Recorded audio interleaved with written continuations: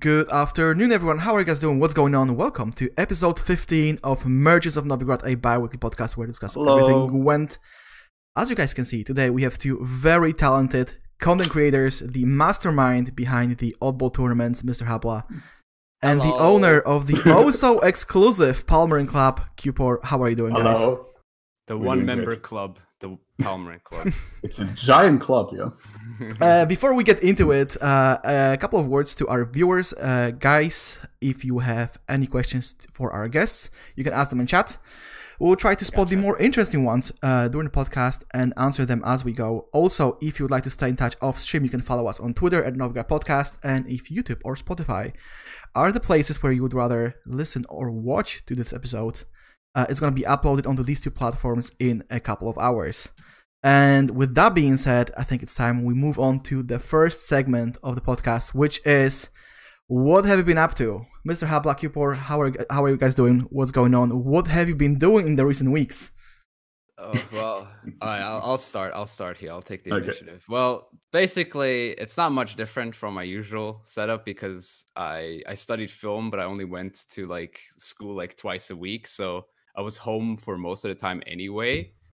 The only thing I miss is kind of going out with friends once a week or so. But now I just have more time to, create content, stream for my fans, for my viewers. So that's kind of cool, I guess. But I kind of do miss going out with friends and, having a bit of fun outside, especially now that the weather's really good again. I've started to realize that the sun doesn't go down before 8 or 6. So that's pretty decent, I guess. But we got to stay inside and stay safe. And so should you. Yeah, I would say that most players don't really complain about the quarantine or the state of lockdown because I was staying home anyway. How about you, Cupor? Yeah. How is the quarantine treating you? For me, it's exactly the same. It's just that I can't go to work anymore. It feels a little bit weird because I worked in a restaurant and we closed really fast because no one wanted to buy our food in a time like this, it looks like. So I'm just here at home playing, but it's the same with Habla. I see the weather, I have friends, and I'm thinking okay, I like video games and they are fun, but I also like to breathe air and be outside. And it's so weird because I'm happy usually to be a little bit at home, but it's getting boring. It's not fun if you don't have a balance between everything. Only sitting at home, it doesn't feel good. Especially if I come back after a really hard day of work, it's even more rewarding to play some video games. And now it's just okay. And wake up. Video games. Yeah. Video games. Then I'm thinking about writing an article. Then I don't do it because I'm lazy. And then I'm playing more video games. It's always the same. So. Yeah, that's funny. So, but I do go running on every Friday. I do go running for an hour at least, which really does put my mind at ease. It's really good. I'm also going outside just to buy small things. To have a reason, I'm not the biggest running fan. I should, but I'm not. So I'm just going outside to the supermarket and buying small things in small bulks. So we always have enough food in here. And maybe someday I'm lucky. I'm seeing a toilet paper roll because they are really sold out everywhere. It's not even a joke. It's really? So weird. Yeah, I'm not joking. Wow. It's so weird.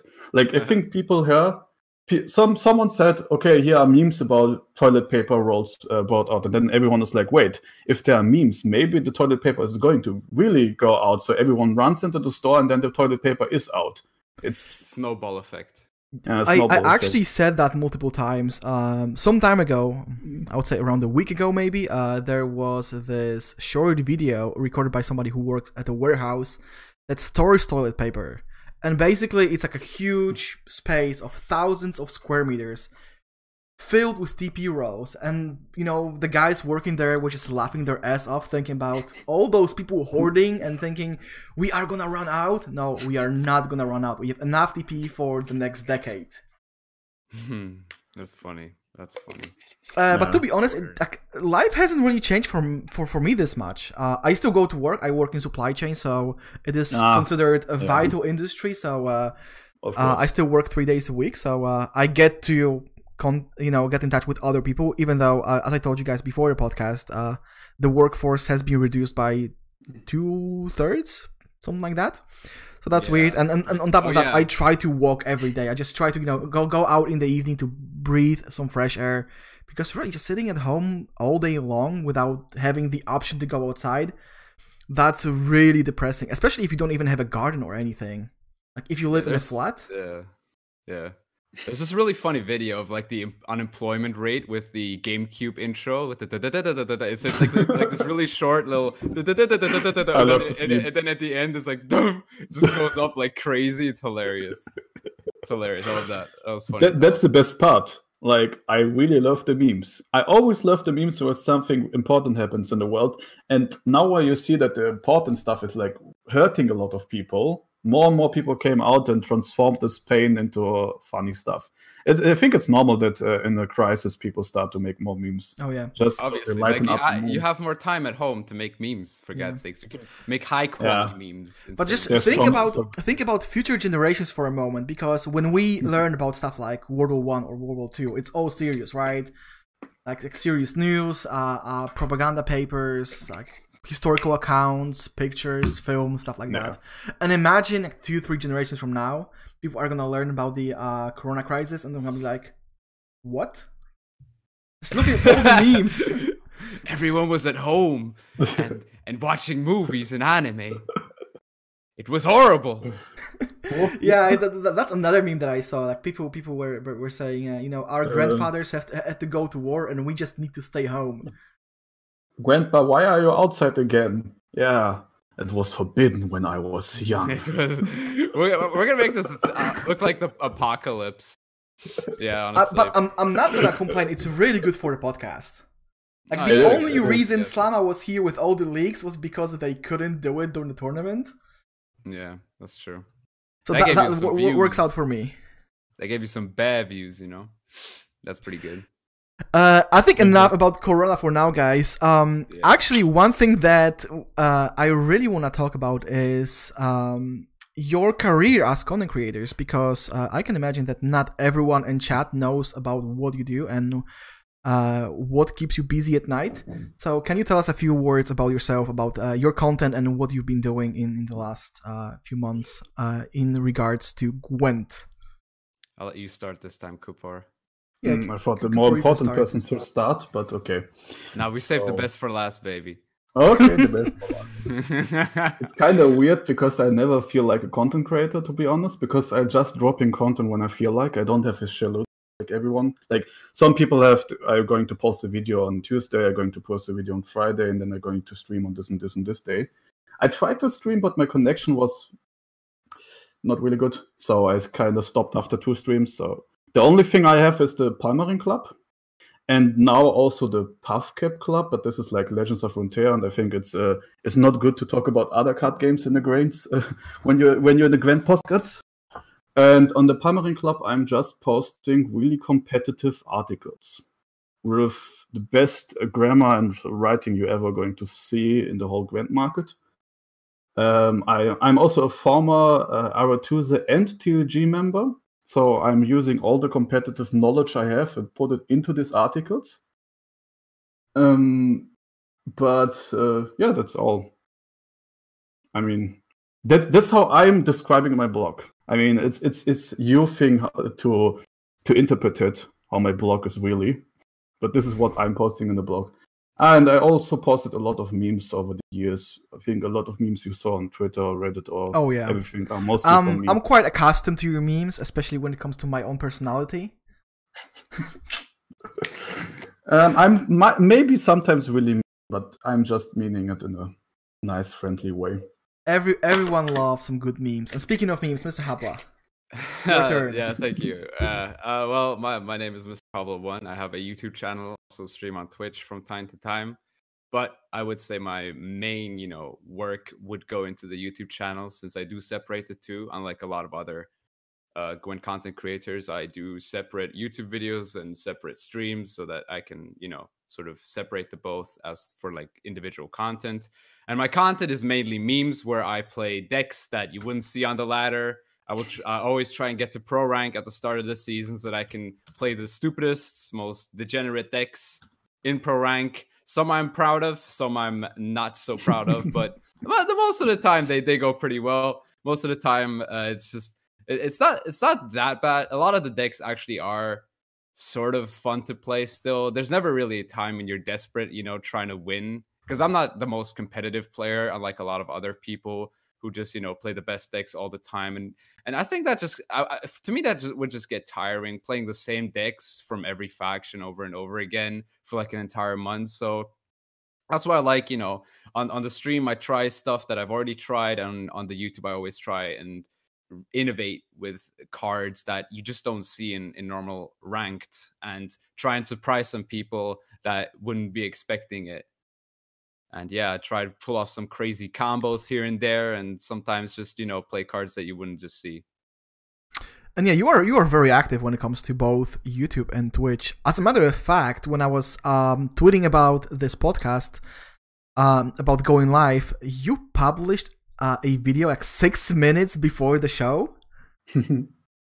Is that right? Is that correct? Oh no, I tweeted. The video was published at 1 a.m. yesterday, and I forgot to tweet it out. Okay, because I was thinking you are really using all the free time you have on your hands. And with that being said, I actually wanted to ask: is this just a beginning? Because I noticed that you are way more active than before, especially on Twitch. Like I remember you used to stream every now and then, and now I see you like almost every day. Well, yeah, it kind of helped. The quarantine kind of helped with that, and I mean. I tried to stream as many times back then, but now I just have more time to do it. And I have a better like time sort of schedule, because back in the day, every second day would be like a sort of The Witcher Trials, which is a Road to Glory series that I stopped probably like midway through. And yeah, that series would take a long time to, edit and stuff. So that would just take the time away from, streaming. And whenever I did meme cards, I tried to stream, but that was also kind of difficult because I usually started working later, but now I have a better like time schedule with all the things, and making meme cards and then afterwards streaming is usually what I do now, and it gives me more time to. And you're asking if it's just the beginning. I mean, everything's just the beginning to something, right?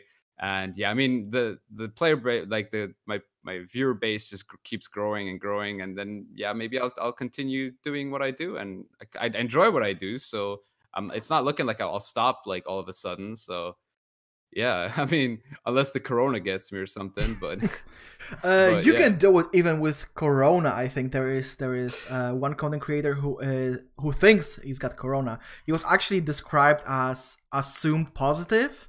Like he was not tested, but he had all the symptoms. Like his immune system is shit because he was having a surgery some time ago, and he got in touch with the NHS. He's from UK, and they told him, well, you probably have it, so you have to quarantine yourself. We just don't have the capacity to test you right now. Oh wow, okay. That's and crazy. The guy, he's a former member of the podcast Lionheart, so shout out to our boy. He's doing better now. Good. But, it didn't stop him from streaming. As a matter of fact, he's streaming more than before. As well. Yeah. Yeah, I saw that yesterday. He had like 200-something viewers. So that was yeah. Cool. Yeah, he's doing great. He got a great voice. Oh, yeah. We are always joking, though to a certain degree, we are actually serious about that. He is going to be a caster at some point. Like, of course, now the caster team doesn't have an opening, but whenever that happens, I think he will be one of the first persons to actually send their tape in to get the gig. What are our casters again? We have Jaguars, McBeard. We have Flake. 2 duos. We have Panda and Jaguars, and we have McBeard and Flake. I forgot Panda. Yeah, Panda is great. Yeah, he is great. Really, really entertaining guy. As a matter of fact, all casters are great. I had the opportunity to talk to all of them at some point, and really, really under a positive impression of what they do and how they go about their business. Really cool people.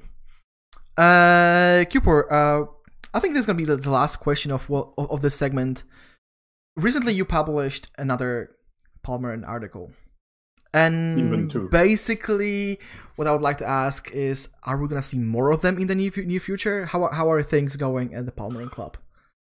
I really have to wait. I mean, we have the journey. Like, they just handed you all the content. Yeah, it's literally meme potential.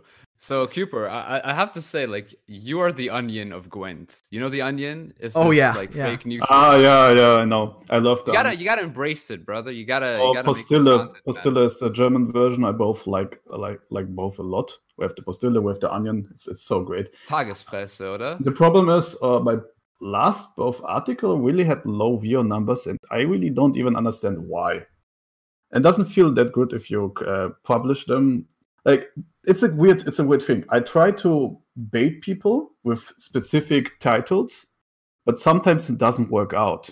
For example, I think some people thought I did a real Syndicate guide. Like I wrote an article about Syndicate, and I think some people thought that I wrote a real Syndicate guide. Even a comment wrote, "Oh wait, in the beginning I thought it's a real Syndicate guide, but then I saw it's not." And there's a lot of effort getting into these. To write these guides, because in the beginning I started to make like really short articles, but it turns out it's way more fun to put a lot of energy into them. So trust me, I know what that feels like. It's the same with me and the Witcher trials. Like the Witcher trials would be like twice the amount of work that the meme cards videos I would go into, and would get like a third of the views of the meme card videos, and it just sometimes is part of it. Like you have to sometimes accept some videos just don't do well. Some things just don't do as well as you expect them or as you want them to, and you just have to keep grinding. It's really just a hustle. Yeah, exactly. You have to be consistent. Like, don't let the numbers discourage you. And of course, we are talking about writing an article. That's much different than being a streamer. But as a streamer, I can tell you that the moment you start looking at your numbers, at your viewership, at how your stream is doing or has been doing in the recent weeks, it really has an effect on you. Like if you are doing really well, like your ego is going to inflate. If you are doing rather poorly, you are gonna consider quitting or just doing something else. So just don't look at the numbers. Just be yourself, be consistent. If you like it, that's all what matters. And in the end, I think everyone has the potential to become somewhat popular and successful within this community, because the Gwent community is very rewarding. It is. I have to actually disagree with you there, Weissenberg. I mean, me personally, I look at numbers regularly on the YouTube, on the Twitch. I mean, not Twitch as much, because like I don't do Twitch as much, but on the YouTube, it's basically the numbers were basically the reason that I quit the Witcher trials. Is I realized that all these Witcher trials videos just don't get the viewers, and I needed the traction. So I just stopped the Witcher trials and did meme cards and deck guides. The meme cards are great. Thank you. But I mean, but then I also did something like a Thronebreaker playthrough, which obviously will get less views than anything else. But still, like I wanted to do it, and I just did it. And in that case, I didn't care about the views. But I still like look at the views and see that, oh, okay, this is doing well. I need to continue doing more of these type of videos. And yeah, I mean, obviously, people like to say, don't look at the numbers, don't look at this. But at the end of the day, it's statistics, and statistics can help you, like broaden your like future content, because you know what works and what doesn't. And yeah. That's just my opinion, though. I think it's a matter of perspective, maybe. Like when you are a YouTube creator and when you are a Twitch streamer, these are two different things, because the numbers on Twitch are very fluid. They can change from day to day. It's often very difficult to spot a trend. Whereas on YouTube, you are gonna see more of a pattern based on the content you're producing. Yeah, as I said, I only do it on the YouTubes, not really on the Twitch. Also, maybe, I think the numbers on YouTube can matter if you are trying to monetize. Yeah, because on Twitch, of course, if you are a Twitch partner, your share of the subs is gonna increase a little bit, but in the end, it doesn't really matter compared to when you are an affiliate. So yeah, again, I think it's a matter of perspective. But I really appreciate you putting it out there and explaining your point of view. Yeah, I mean, this is my point of view. Man. About the question from before with the Onion and everything. Like I said, I have a second blog at the moment, PuffCap Club, for the Legends of Frontier, because I like both games at the moment. And I tried their new article called the PuffCap Report, and it's like a fake newspaper. And this worked great. Like I had a lot of views. It's like the most views I ever had in any article. So I'm thinking maybe to try something similar in Gwent, because the thing is, I had more views on my Legends of Runeterra stuff. I enjoyed to write, but I'm sorry, but that's just because it's Legend of Runeterra, dude. Yeah, I know, but I enjoy. I'm sorry. The community is much larger. I think it's huge. I enjoy the Witcher world way more, to be honest, to write about the Witcher world, because I don't know what it is, because maybe I like Witcher 3 a lot. Especially like one of my favorite game experience ever was Heart of Stones, or the Heart of the Stone. Hearts of Stone, yeah. I always saying the name wrong. It was like one of my favorite things ever. That's the reason why I went bald, to look like Gaunter. No. You actually resemble him in a way. The perfect head shape. The perfect head shape is always important.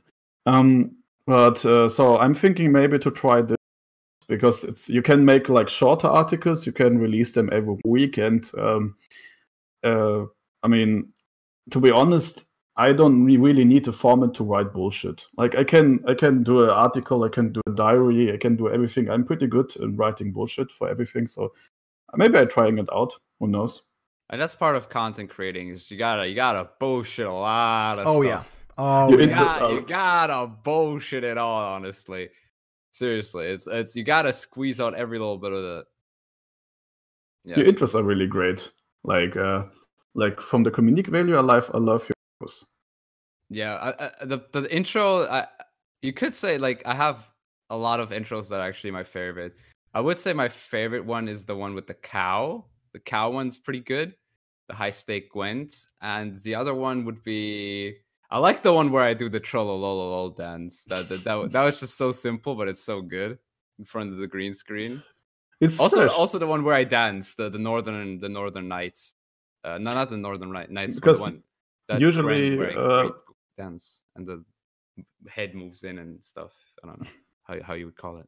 Usually, when you watch a content creator that does a format like meme reviews, where you always expect the same, it's fresh and fun to see something else that he gives a shit. Like some people are just dropping their content, editing it a little bit, and okay, it's still effort. I'm not taking this away, but a little bit is quite an exaggeration with a lot of them. But yeah, I mean, I'm kind of arrogant when it comes to the whole video editing thing. I once saw a post on Reddit asking for the best YouTube content creators. And I saw like someone say Trynet because he edits his videos, and I was like, yeah, sure. I mean, to be honest, it really depends. For the most part, I agree with you guys. But when I look at other communities, before the podcast, you asked about what other games we play, and I asked Path of Exile. The most successful Path of Exile content creator makes his videos in Movie Maker. Yeah, I'm not shitting you. You don't have to make it in a good program. The program doesn't matter. The fact that you edit the video alone is pretty much enough. Here is the part. He doesn't edit his videos. It's basically his video with like a black screen and like aerial title, and then he voices it over, and that's it. That's basically the whole editing process. Sometimes it's the personality that like he's sometimes, but I think but he's still like takes his time to look at the gameplay and speak over the gameplay. It's post commentary, right? Yeah. So post commentary is a lot more difficult than live commentary, as I've learned from making like the Witcher Trials, because I tried to do post commentary with like heavy editing style, because like my big inspiration was KSI when he did FIFA 12 back in the day. And he had this like series called Race to Division 1 where he tried to get to the top, and he did like this post commentary with like really heavy editing and stuff with like jokes everywhere. Yeah, and that kind of like inspired me for the whole YouTube thing. And it's really difficult. Post commentary is a lot more difficult than live commentary. So it doesn't really matter if he does it on Movie Maker or not. I just think like post commentary just means that he puts in that little bit of extra effort after creating his video, and then he like probably also writes down notes to say and stuff. I don't think he just goes on the like he just goes on and says these things. I think he actually like puts in the effort to make it informative and entertaining, I guess. Yeah, but now that you said it, I agree with you, because I remember years ago when I was part of a different community, people urged me to make videos with commentary, and I just couldn't. Like whatever I recorded, it was just so difficult, and I was so anxious about even though I was streaming live all the time, but the post commentary was just so much more. It was just so much harder to get it going, because you feel like there is no audience. You are not talking to anyone. So I agree with you on that point, Habla. Yeah, thank you. But I can't think about this. Do you maybe know the YouTuber? He always changes his name. Name is Critical or Penguins. His YouTube name is Penguin Zero. Yeah. And like Twitch is Moist Critical. Yeah, exactly. He got now I think 3 million subscribers on YouTube or more, or 4 million. I don't know. I watched him when he started with 100,000, or I think even with 50,000. So from the small, not small. He wasn't small, and the only thing he did was posting videos of him playing bad games. That's what he still does, though. Really simple videos, like just footage of him playing bad games, and it's not really specially edited. And now he even does some rants, and the only thing he do is sitting and filming himself with a camera that's like somewhere. And he has the same microphone that I have. I use the same microphone as him. And now he's ranting. And the only reason he is so successful is because he's fucking funny. Yeah. Like he just talks, and everything. His voice is also really, really good to listen to. Hello, here's Critical, something like this. Hey guys, Critical here. And it shows that all you have the personality to attract tons of people. Immediately, or you need a lot of effort, or maybe you're like between both, that you have a little bit of interesting stuff to offer, but you're not shining it out. So that's why I respect you, Cooper, because writing, you can't really shine your personality through writing. I mean, you can obviously, but it's more difficult than if you like have a presence in front of a camera. I am kind of surprised that this worked out, because master plan. The thing is, I personally have dyslexia, like the illness where you write shit. Yeah. Okay, I can read. I don't have I don't know how to call it in English, but it's like half. It's dyslexia. I'm like half stupid. Like I'm not full stupid. I'm half stupid. So I'm always surprised. I'm doing content with writing because I hated writing in school. I hated writing everywhere, and I'm still writing. And I have some people that I forced to proofread my stuff, like friendly forcing. And in the beginning, they said to me, look, there's a mistake, and there's a mistake, and there's a mistake, and there's a mistake. And everything is a mistake. And then I started to say, okay, let's keep the grammar mistakes. Let's just don't change any grammatical mistakes. Let's keep a lot of other mistakes, because I have people that already, some of my mistakes got iconic for some people. Because I write the word competitive all the time wrong. So I started to write it wrong on purpose. That's a good meme. And the word important. That I always, I love to use the word important, and I write the word important wrong.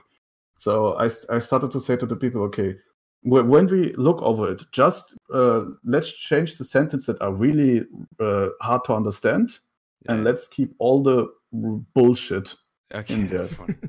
It's really important. But let's move on from content. Let's talk about some Gwent here, right? Okay, I like how Habla is basically directing the show. It shows his personality here. I mean, we need to make some arrangements, guys. But yeah, you were right. Like I was just waiting for the right moment to transition onto the next topic. But because this discussion was really interesting, I didn't want to interrupt you guys. But yeah, the reason why I asked about the Palmering Club and I mentioned the journey is we have a lot of new content. And that's basically what this segment is going to be about. It's what's happening in Gwent. And what I would like to hear is your initial reaction on this patch, or mini expansion rather, because I think that patch just doesn't do it justice. It's way more than a simple patch. So what is your original reaction to what we've seen the last couple of days? Well, Cooper said he played seasonal exclusively so far. Seasonal is great. I love Elf seasonal. I'm like addicted. Last year I played it without any break, and I'm going to play it again. I just love it so much. So I think my input is a bit better since I've been grinding to get to pro here. And my opinion is that Cache is broken. I already made a video around that. Cache definitely broken right now. It should definitely get a hot fix. Probably won't get a hot fix. Fourth most played leader. Fourth most played leader. Like, I honestly heard people using the term DJ 2.0. It is. It's better. It's not as good as carryover DJ. I don't think anything will ever be as good as carryover DJ. But this is pretty ridiculous because I pointed this out in my video, and the thing is, the hardest part of playing Syndicate is getting your coins early on, and this leader ability does that. And not only that, it gives you that 3 horde thing. It's ridiculous because like you have one leader that your tribute is worth 1 less. Yeah. And now imagine if tribute was 3 less. How busted would that be? And now it's the same with horde, basically. Yeah. It's ridiculous. I think that some cards don't even require coins now because it's 3 less. Yeah, Saul boosts himself by 1 regardless if you have 0 coins, but the rest of the hordes usually is still requires you to have like 1 or 2 coins. So yeah. But like 1 or 2 coins ain't nothing if you already have like 3 from the start, no matter what. So yeah, that's an essential problem with the leader right now. It's too overtuned. It's like it does one thing well and it does another thing even better. It's pretty crazy.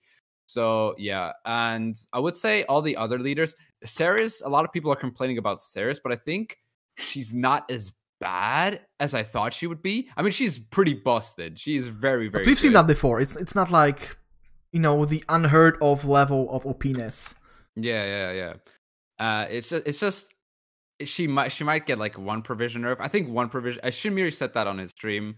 1 provision nerf probably is fine for Seris, or like a lower base power, make her like 2 base power or something, or like 3 base power.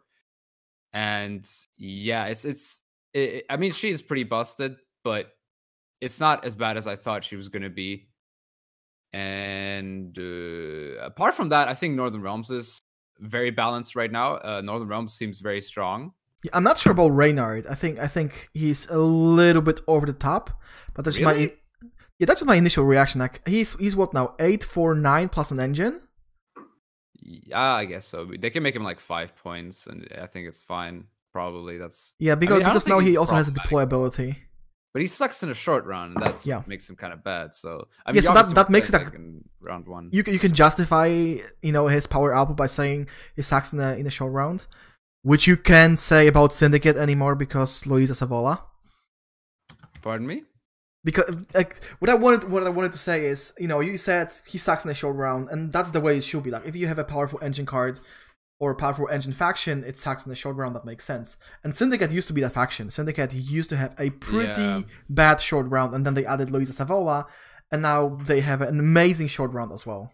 Yeah, that's the problem with Syndicate is just it has that edge over other factions. But let's not talk about Syndicate right now. I want to talk about the other like leaders. I've tried the monster leader as well. That one's a bit too expensive for 13 provisions. I don't think 13 provisions is justified for it. I don't see a reason as to why it needs to be 13 provisions that it gives you. It really isn't that busted. Like it really isn't, because like you play tall with these Ekimaras as well. You play into Poison, you play into Tall Punish, you're playing Death Wish very likely. So I think 15 is fine. When you give something like Cash 15 provisions and Undying Hunger or Overwhelming Hunger 13 provisions, it's I would say when it comes to the new leaders, the provisions are kind of all over the place. Yeah. Also, the Dwarf leader, I thought he was good at first, but a lot of people say he's bad. I'm not sure if it's intended, but it says in your starting deck, and my assumption was if the card from your starting deck is already on the board, it's gonna get the boost or get the armor. But I played against Dwarves a couple of times and it didn't happen. I'm not sure if it's intended or it's bugged. No, it literally every card in your deck now, if it's a Dwarf, it just has armor. And I played against them a couple of times and it didn't happen. Oh, really? Yeah. Did you play Let's Lockdown talk about by any chance? No. Let's talk about the memes in this patch, because I think we are going to talk about the memes in this patch. Like, for example, just 1 second short like opinion to Hidden Cage. It's really OP and seasonal, so that's what I like, so I don't care. I like to hot a lot in seasonal, and it's perfect for the contract. So I hope I can farm the contracts a little bit before they hot fix this. But let's go to the memes. We are gonna talk about memes a little bit further down the road. I mean the memes about this patch. Yeah, the memes about this patch are gonna happen. Don't worry about that. It's one of the questions. We have a structure. Let's try to stick to that for a moment at least, guys. Okay. Like, I know that you are very opinionated, and I like that. I enjoy that a lot. But let's keep the structure going. Actually, it's not about memes, but what I wanted to ask is the most hilarious box you've seen this patch. Oh, easily the tornado, blood tornado with Vincent. Did you saw the dwarf bug? Like, that's so amazing. What's the dwarf bug? There's some weird dwarf bug. I think I saw someone in some Discord posted a clip to it. Like, if you use the dwarf leader, you can yoink doomed units. So someone played the dwarf leader, and he yoinked the frightener.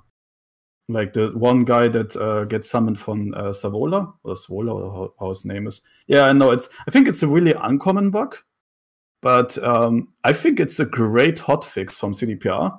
They looked at the dwarf, they looked at the dwarf units, and we know the CDPR has a lot of internal testing, and they said, okay, the dwarf units suck. Like, they made such a great announcement. We're going to rework the Dwarfly guys, and it's going to be really great. And Slama just said, okay, we need to buff them a little bit, especially against Syndicate. And so now everyone can keep their leader against Savola, can get a 22 unconditional points non-existent Philippa. That's my absolutely best bug ever, and I hope that it's that's hilarious. And I thought the tornado and the taking off consume cards are the best. This is just another level of memes. Yeah, I mean, I love these bugs because before you go on, Habla, why I wanted to ask this question is we see a lot of people complaining about game-breaking bugs, right? Oh, this is unplayable. The game is not enjoyable right now because this doesn't work, that doesn't work. There's a lot of it every single patch. And I wanted to turn this question into something funny because there's also bugs that don't break the game and are just kind of funny to see.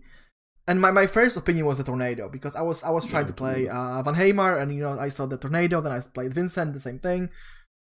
And now it's best when you overlap the two. It looks so good when you overlap. They should sell it as an MTX. They should sell it as cosmetics, man.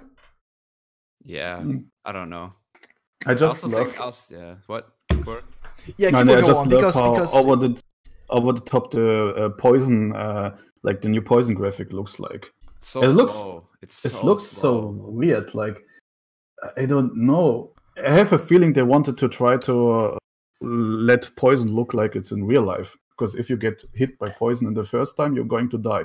So they thought, okay, let's do the fall. Like, they should do this poison over the top effect when the unit dies, not in the 2 times in the, especially in seasonal. Like, I'm today the seasonal elf expert in this podcast. It's way too much when someone's changed million poisons in the so stupid. Yeah. And I also have slowly a feeling CDPR just should stop adding anything except cards, because every time they add any new effect, we're getting $10 with it. It's tradition though, kind of. It's a tradition problem. It's no longer bugs, it's just a feature. At this point, it comes with a package. Honestly, say it. What I don't like, it's not like, no matter how fast you make these animations, they just get slower because of the bugs. Like, every removal animation is so slow. You poison a unit, it doesn't show anything for like easily 2 seconds, and then you're like confused what the hell happened, and then you can't use your leader because you have to wait for the animation to finish. It's actually ridiculous in seasonal, because in seasonal, you play another card of the same provision cost, right? So you destroy something, and then you're like, okay, now the other card comes out, and it doesn't. You're just waiting and waiting. You can do anything. You can pass. You can change the turn. You can use your leader. You can do anything, and you just wait like 10 seconds for the animation to actually finish. It's for toilet breaks. It's pretty obvious the toilet break. Maybe Slammer was okay. How can I play Gwent and be on the toilet? And then he forgot that he created Android and added the animations. Wait, is the bug also on Android? I don't know. I only pair. If it is, then it's pretty frustrating. Yeah, it has. People to be, right? need a long time on the toilet, so I think it's perfect. You play on PC and then go into, and then you have the same bugs. I know it's not a perfect environment for all the new players. I mean, it's a funny one, but it's not a good one. It's not a good one at all. I mean, it is funny because we are used to it, as people who have played Gwent for a considerable number of hours. But if you are a new player and you come across these kind of things, I understand it can be frustrating. Yeah, guys, for sure. Like, I can't disagree with you there. What?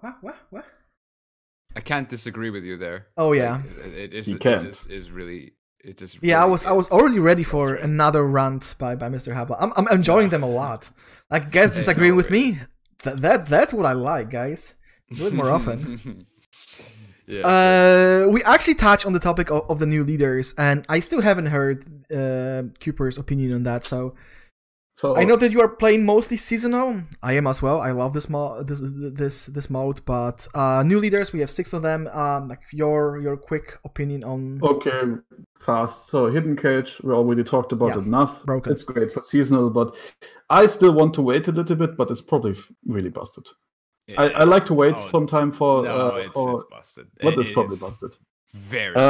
Then, like I said, I already like the memes because they are memes. I'm not a big fan of these big CDPR rework attacks they always love to do in OS. And they made a new meme again. Not a big fan of it. Overwhelming Hunger is pretty cool. I like it. A lot of potential for cool decks. I always like to play monsters, and it's a cool ability. We have to wait for this a little bit. It's also great in seasonal because you can swarm your board and then you can eat your own units even more. You play Noon Raves with that. Noon Raves. Yeah, I already thought about this too. Imposter, also really great meme because all the people that thought it's going to be OP. This is the meme for me. Like I saw the ability, I saw the 13 provisions. I was like, guys, this is not OP. It is pretty good though. It's pretty good though. Funny. It really depends on the matchup. Yeah, it's very matchup dependent. Like, I know that. I love it. I love I play like I played like the first deck was like a double Petri filter deck with like Damien, Morale, and Vatier. Yeah. So that I could just reuse the leader ability and then use Vatier on like a bigger card. That was hilarious. Yeah, I've seen a lot of people trying to make Imposter something more than it is. For example, I'm not sure if you guys know Baby Joseph. He's part of the Team Bandit. Of course I know Baby. I mean, he's my man. Of course you know oddball. BJ. You know BJ. BJ is a great guy. So he released a deck, right, with Imposter. So what he plays is he plays Operator into Thirsty Dame, and then he uses the leader ability to lock the 1 on your opponent's side of the board and, spawn another one on your side. Oh. And I was like, okay, that's very creative, but you could just play Enslave 4. Yeah. And get 2 more provisions. Yeah, it's like Old Masters of the Sky, the Old Masters of the Skies meme with the Enslave thing, where you operate the Masters of the Skies and then just yoink one with your leader. Yeah, or the Old Spies before Ramon existed, when you play Operator into Impera, and then you yoink the 3. Really, Imposter only looks like a good ability against Nilfgaard, but it's kind of similar team with Nilfgaard. I know everyone hates Nilfgaard players for some reason. I don't even know why. Nilfgaard players probably hate Nilfgaard players too. That's why Nilfgaard is the best against Nilfgaard. And now they thought they're going to give Nilfgaard more stuff against Nilfgaard because every point slam deck going to look at Imposter and be like, what? What do you want from me? That's one of my biggest issues with Nilfgaard as a faction overall. I only play Nilfgaard. I'm one of those people. And then I play against points and I'm like, okay guys, it's seasonal it is. Oh damn, really? It's that bad? Yeah, it's because I'm trying to meme as well. I never play meta decks. And for example, last season I didn't really have any cool ideas to play in ranked, so I just skipped. I played seasonal all month long. It was really cool. Mm-hmm. Plus, in seasonal you rarely see meta decks. Some people would try to bring them there, and I actually disagree with Cupor on saying that Hidden Cache is good in seasonal because it plays Passiflora. It puts a lot of units on the board, and you just play your Informant, and you just play your Willem and stuff like that, and you just log their board, fill it with trash, and smash points with Assimilate. Yeah, I mean, I don't know. It's worked pretty good for me. I don't use Passiflora in the stack at all. Oh yeah, then it has potential. Yeah. I just had someone yesterday, someone that played Myth, that mostly used. This was an Enslaved deck. He mostly used spells against me in seasonal, and I'm still confused from this game. Maybe Misclick. There's a lot of new players in seasonal. I think it was a new player. To be honest. Just playing there because it's like the first mode you see, so they're like, okay, seasonal it is, it must be fun, right? And then they don't realize it's not what it is in other games. It was 40 points down. I discarded 2 cards for fun, and I 2-0'd him while he had 2 cards over me. So yeah, I'm kind of players, something that I likes to do. Didn't realize that this was. We actually have a question about that later on. Player. To be honest, I didn't realize that was a new player. But I'm a bad player, so everybody evens out. Reinforcement for me that I may be good is pretty good for me. What rank are you, Cooper?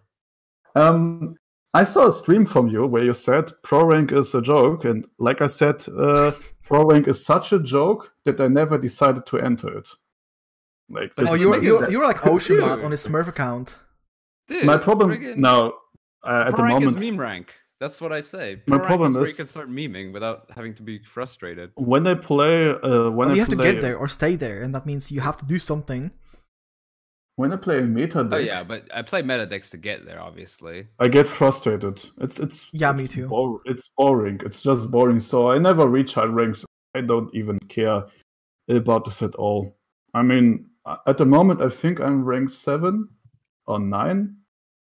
And it looks like when I reached rank 7, I couldn't play these stupid shit decks I'm playing all the time anymore.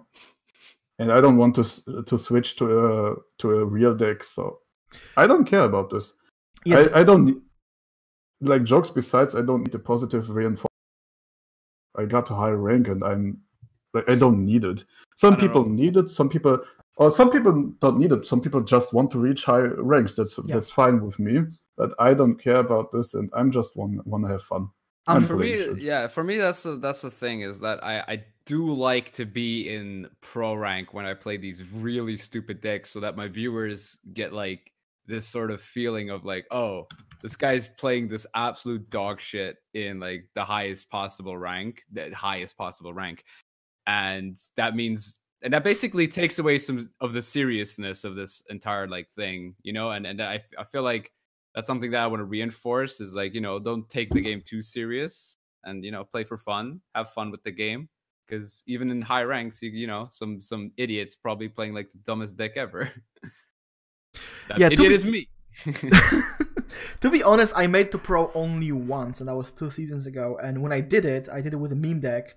I took a deck that I've been, trying for a while now, and I was like, okay, let's play ranked with it, and it was like super successful. It was soldiers, but without any Damien or Stefan, without bribery even. It was just proper soldiers with FrameD and Vrygef and whatnot, and I made it to pro. And the moment I hit pro, my viewers like, dude, you sold your soul. You sold your soul. The only meme deck that ever got me to pro was my Armor Northern Realms hybrid list, where I play Ragnar and Shani Priscilla. That last season, that deck actually got me to pro rank really easily. It was kind of surprising. I just have to think about another meme where people are always. That's not only. Oh, you're cutting out. Yeah, I'm cutting out. I didn't. Hello.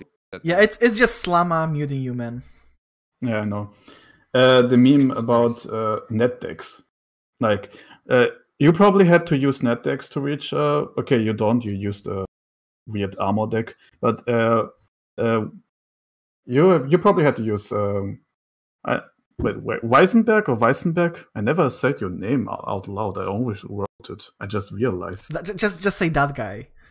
That guy. That guy. You probably had to use an. And you maybe net decked it. I don't know, or you net decked the concept of it. I think. No, I never net decked, not a single time in my life. But let's say the most people probably have to net deck decks, and that's just like one of my favorite memes, because I don't understand people that are angry about other people that net decking. Exactly, I don't understand it either. It makes no sense to be angry at net deckers. It's like net deckers make it so much easier for you to know what they are playing. Exactly. Let's know exactly what card they're playing next. Someone's taking a syndicate poison list or something. Like last season, I went to rank 7, like I said, and I saw a lot of people playing poison syndicate.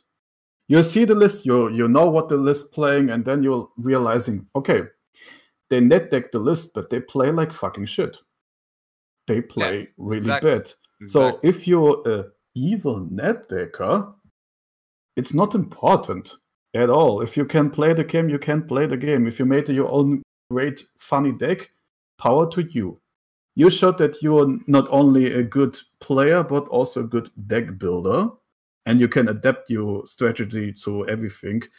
So yeah, that's kind of, I just had to think about the game, and I'm puzzled when I'm reading all our community is overall always really interesting when it's about opinions on different topics, and this is something that pisses me a little bit off. Yeah.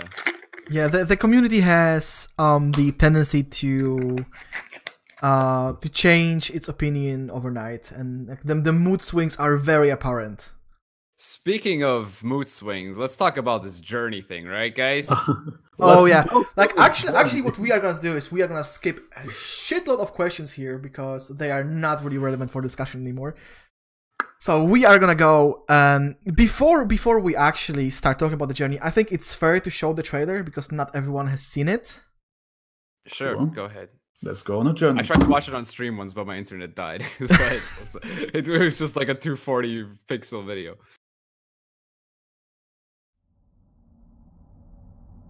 So yeah, let's watch the trailer real quick. Yeah, sure. Go ahead. Just tell me when it's done. I'm not watching the stream.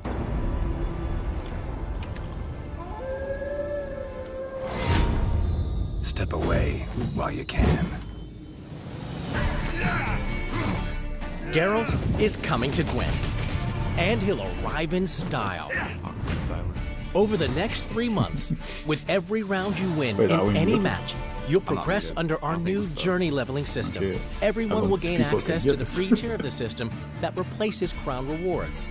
Purchase access to the premium tier to immediately unlock Geralt as a legendary neutral leader skin. Level up to unlock unique perks, allowing you to customize Geralt to your preferences. Gotta admit, looking pretty good. This first journey will include over 50 unique exclusive ornaments unlocked as you make your way to level 100. Including coins, a new ornament type players will equip separately. With Journey, we'll also introduce our first animated avatar and border combo. At the start of each week, we'll unveil a new part of our story focusing on Geralt, with new quests to help you progress faster. By completing new contracts, you'll earn resources for more customizations even after your journey ends. Interesting. Could be material for a ballad, that.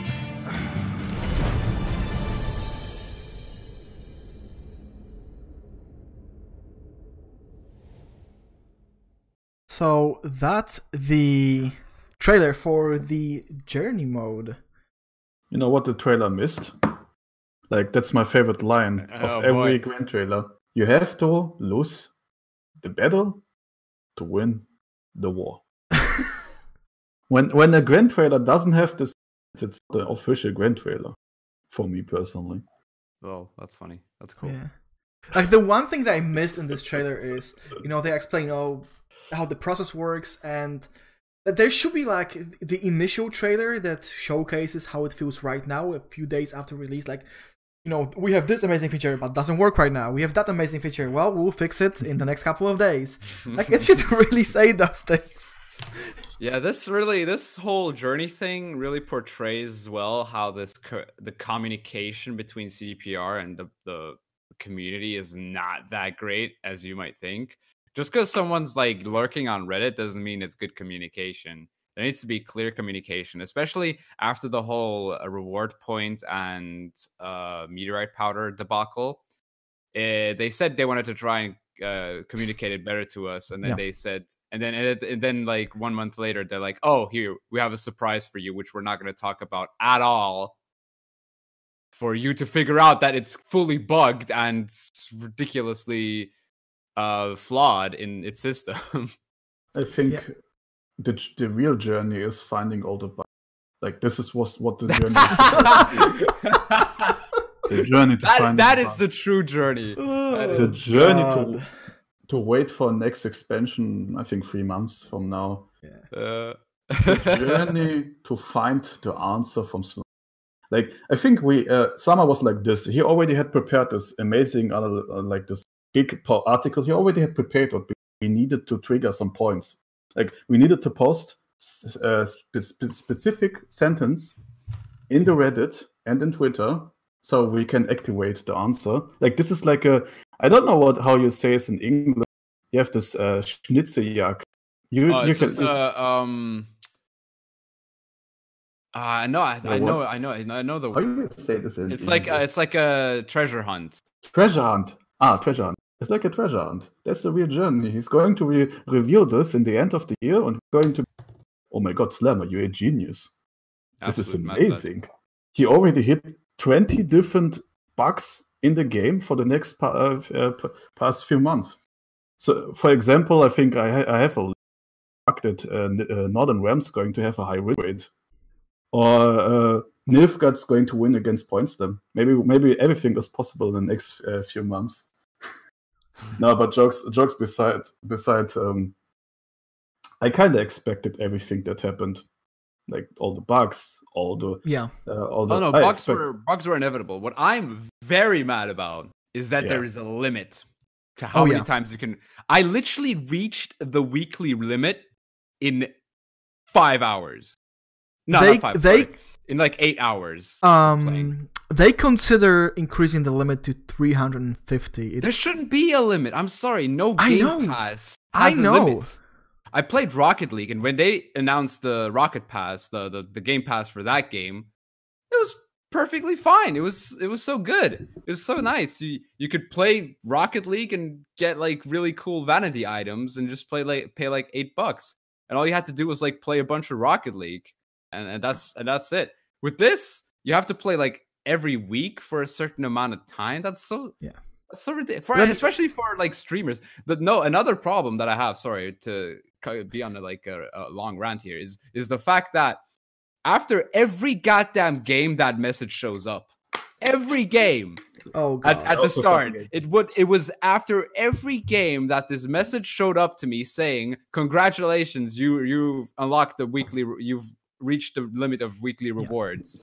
And I'm like, okay, first time is fine, but after like every game, oh my God, I didn't even know this happening. At least they should show you the old like Michael Jackson meme, like stop.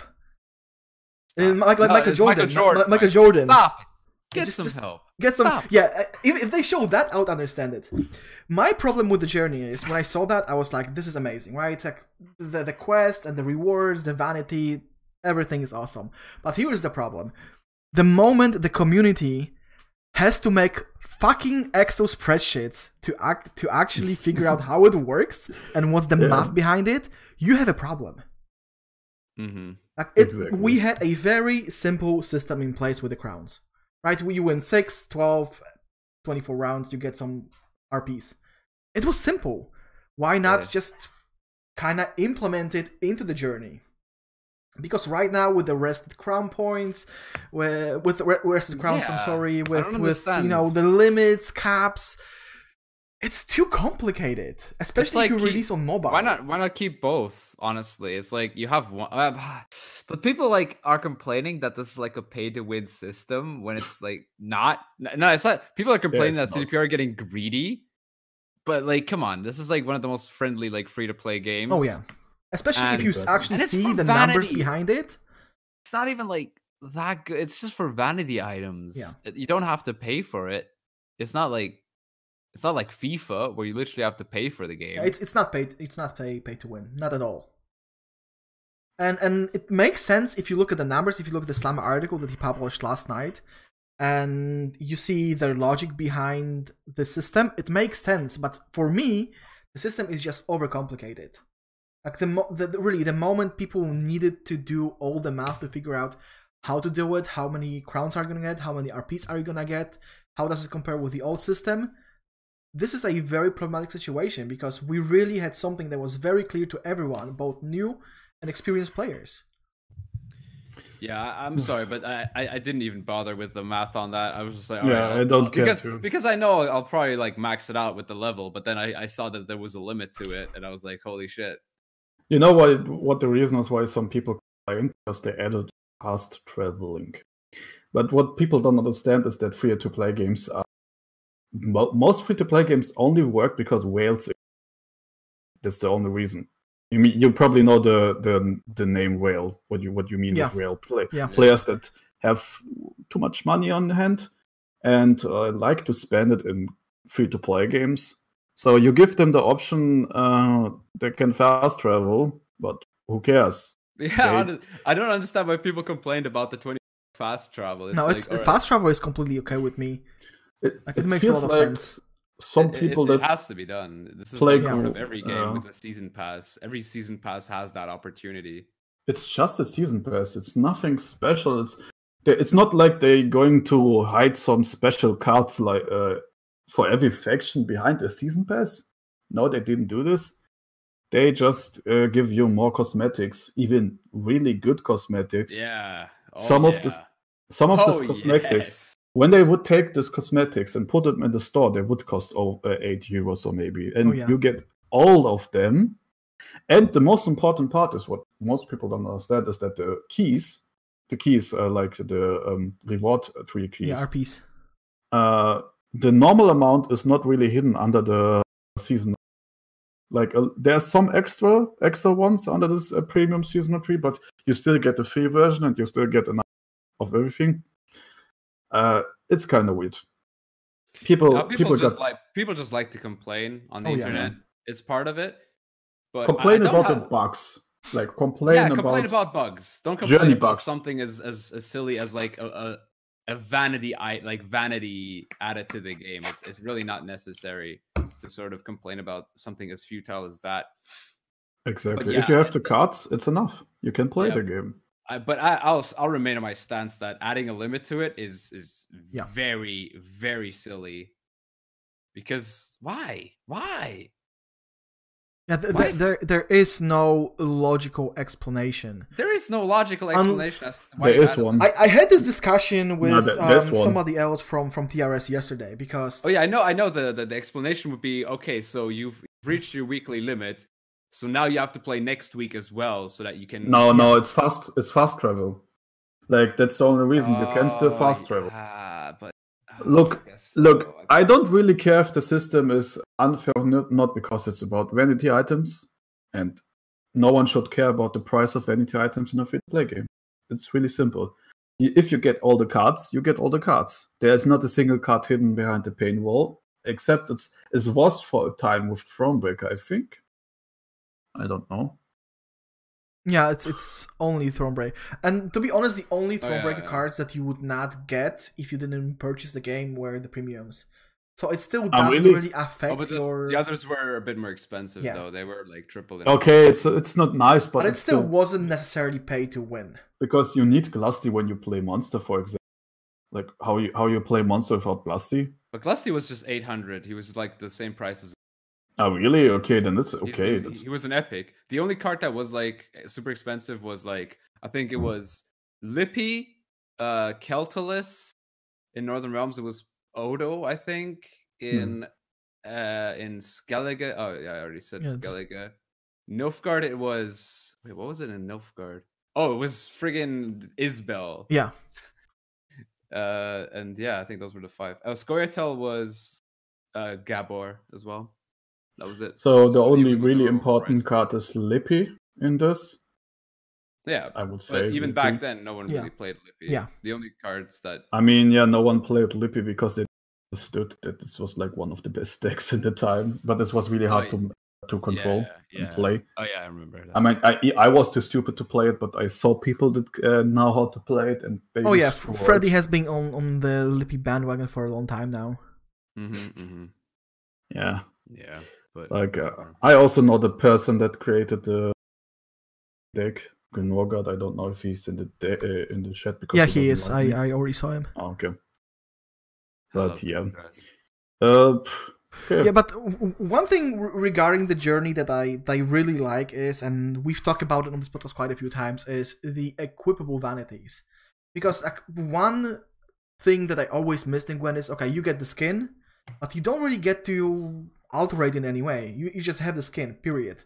And now with the Geralt journey, you can just equip items as you please. But you can only equip them to Geralt. Yeah. Right? Yeah. And that's, but I think it's a step in a good direction. You know, maybe over time. It is. Especially because you can create way more stuff. It's probably more easy to make a SWAT for Geralt than to make a new skin with new animations. Yeah. So they can make more vanities, and they can sell like a golden sword like the silver sword for 10 euros, a golden sword for 20, and a diamond sword for 40. Yeah, for example, it would surprise me if at some point they added boards that you can customize. Like you can put items on the board where you want them. Like you get a base set or something, and then just change it as you please. Yeah, like interactive stuff. Yeah. Like I don't know, like a gurney fruit that you can just constantly squash while you're waiting. Oh, for that would be great. Like exactly. In Hearthstone. In Hearthstone, they have this, and I love it. I also like the coins. I do like. I love them. The coins are great. The coins are pretty cool. But you know what pisses me off, and it's a very minor thing. It's a very minor. It was so positive for a second there. Come on, it was so positive. I had to. Like, I love order, and when I see the end turn text being off center, it just triggers me. I'm sorry. Like, the text is off center. It's not in the exact center point of the coin anymore. They fucked it up. Wait. I didn't look at it. I don't have Yeah, see, exactly. I told you, it's very minor. Coins. People don't look at it. Oh, you mean the end turn thing? Yeah, or the end turn text on the coin. It's off center. Oh, damn. That's... I told you, it's game breaking. That is some I kind of hope... really game breaking stuff right there. It's awful. The overall, the coins are great, but I really want the last one, the wolf head. Yeah, you have to play this game. Well, you have to play every week for a lot. that's gonna... I mean, as long as they keep adding good seasonal modes, I'm fine with that. Yeah, okay. I really hope they have a coin in the future. The blue side is like a devil face or something, like a burning eyes, and it looks at you, and the eyes says something like "you fucked up," and the red coin is an angel, a god. Coin emotes. It would be really great. Especially if you get the blue coin. Yeah, the red coin abuse, like whenever you have a point slam meta, and I think this meta is gonna be like that as well. Very much. Yeah, red coin abuse is gonna be real. No, like Ceres alone is like red coin abuse, like one of the most ridiculous red coin abuse cards right now. I mean, it's still not the level of the beta Brewer into spy play. Oh yeah, that was just ridiculous. I hate Silver Spice. I hated this concept. Yeah, I'm so happy they got rid of it. But back to the journey. How on a scale from 1 to 10, how bad are you feeling for arena players? Okay, you cut it out in the last. Yeah, you cut out there for a second. Okay, so the question was on a scale from 1 to 10, how bad are you feeling for arena players? Because they don't get any of it. Arena is not giving you dailies, and as a result, they don't give you the journey progression. They'll do it next month, though. Yeah, they said that. Yeah, but then you are already a month behind the curve. Yeah. Like how do you want arena players to get to level 100 if you exclude them for a month. I mean, 2 people are now not getting any journey. Yeah, okay, I know one. That's Bebo. Who's the other one? Okay, the other one is Slammer that probably accidentally clicked on Arena when he wanted to do something. I like Arena, guys. Don't hate on Arena. Okay. I like Arena too. 4 people, I don't know. Is it really fun against each other all the time? Do you have to each other and say like, okay, I want to play online and queue together? Oh boy. Okay, I'm joking, but I know you're joking, but like, I mean, say, it feels obviously bad because like a lot of people do like Arena and don't want to play like competitive. And Arena is actually very good, like with the reward system as well. I'd say like you pay 150 ore, and by the way, Weissenberg, how much ore do you have? Not a lot. I could buy 250 something kegs now. Because I did the math, I have 1,000 euros worth ore according to Arena. How much is a single keg? 150. It's 1 euro. I think it's like €1.10 or €1.50, and it's 150 ore. So it's like one euro is 100 ore basically. So Arena players just can fast travel. I mean, what's the problem? So I have like if it's you said it's 150, so it's 150 euro for 100, or then I have it's like pretty much 16. It's like almost 17,000 euros in ore. Oh my god. Because what I do is I never spend it. I only spend, like, other than Arena, I only spend it when there's a new expansion. Yeah, on kegs and stuff. Yeah, exactly. Yeah, I do that. Yeah, that's why Arena feels so unrewarding, because, well, now we have the journey problem that's going to be fixed within a month. But you are playing Arena, and as an experienced player, it doesn't really give you anything. Like standard, like base keg, what are you going to do with it? I mean, if you win, you get a card. You get a legendary. You got to win 9 times, though. Yeah, it's like really of course they are working on it. They are aware of the problem. For me personally, the only good thing that ever came out of Arena was basic Gaunter animation, like this video clip they made with Gaunter. That's the only good thing. Okay, Arena is not bad, but it's a typical CDPR thing. They have great ideas. They have a lot of passion, but they have not the experience, energy, manpower, money, anything at all to make it happen. And that's kind of sad. Yeah, I mean, we've been saying that a lot on this show. It really feels like Gwent is just a side project for CDPR. It is though. Because you have the Witcher franchise, and obviously at some point there is going to be another Witcher game. We just don't know what that is and when that's going to be. And we have Cyberpunk, which is already pretty huge despite not being even released. And then you have Gwent. I mean, of course, Gwent is not it's not a failed project. No, because if you look at they already messed it up once. They already messed it up once with it, like, and then they just cut out like the staff and everything with the beta and everything. Yeah. I basically also think Homecoming, right? When they messed with Midwinter, and then it just went south after that, and they had to do Homecoming. Yeah, basically. And then Thronebreaker, like they had to use a lot of power and money and energy into Thronebreaker. Yeah, the problem with Thronebreaker is that they did a lot of marketing for that, except they did that when beta was still a thing. And then they promised this is coming this year. So people were like, okay, the trailer came out in October, like end of October, 2 months we get this, and then it happened after 14 months. Yeah, like, you cannot salvage a project that you announced is coming in 2 months. But to be honest, a lot of people don't like me for this, but I think Thronebreaker is shit. Like the game. The gameplay is. I agree with you. Like I know that a lot of people like the gameplay. I think the gameplay was really Resident There are two good things about Thronebreaker for me. Only 2. Music and dialogue. The music. I really like the music. Okay, 3 good things. Okay, you added some. I like the music a lot. I like the puzzles. They are fun. And I like some of the dialogue, but I don't like even the overall story. I like the dialogue. And there's a big difference between liking characters and the dialogue and liking the story. Because I don't think the story was even anything special. The only fun thing was hearing the dialogue with the good voice acting, because the voice acting was really good.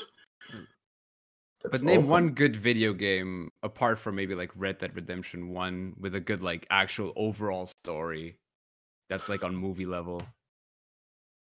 Yeah, right. I have to think about one. Like video games are more character based and game because you have to like implement gameplay into it. And I would say that the gameplay in Thronebreaker is a bit flawed since it's very, very laggy and buggy at times. And the computer, especially against Nilfgaard, it takes a long time to load. I like Borderlands 2, but I think the only reason I liked it was Handsome Jack. So yeah, you're right. But character yet again. So yeah, it's a character really story based. No, video games are not story based usually. They thrive on characters and just overall environment. So yeah, I have to think about my favorite games, but I read Last of Us in the comments, but that's just a basic apocalypse story. There's no story in it. It's just like I mean, you have those interactive movie games these days, like Life is Strange. Like The Walking Dead or The Walking Dead. Yeah. So this is definitely about the story. Yeah, but like those lack in gameplay. I'm just saying that a lot of people said, the Thronebreaker story was mind-blowing. For me, it was after some time, okay, they say the story is about betraying. And then everyone is like, okay, please stand on line. I'm now going to betray Meath. Then I'm going to betray Meath. And I'm going to betray Meath. And I'm going to betray Meath. No, people like the fact that their decisions, like you really feel in the game that when you make it does sort of change a lot of the game. The problem is a lot of the character like the idea of this is not new, of course, but that's like a little bit stupid to say because a lot of games copies ideas from other games. Yeah. But it didn't feel like anything special for me anymore because I already played a lot of games that have the same idea. It felt like the story is warped around the idea that you have something that needs to be based on a decision. So like, okay, here's a random fact now. This happened because you did this. And it feels a little bit weird. Witcher 3 had the same thing? Yeah. Also, wait.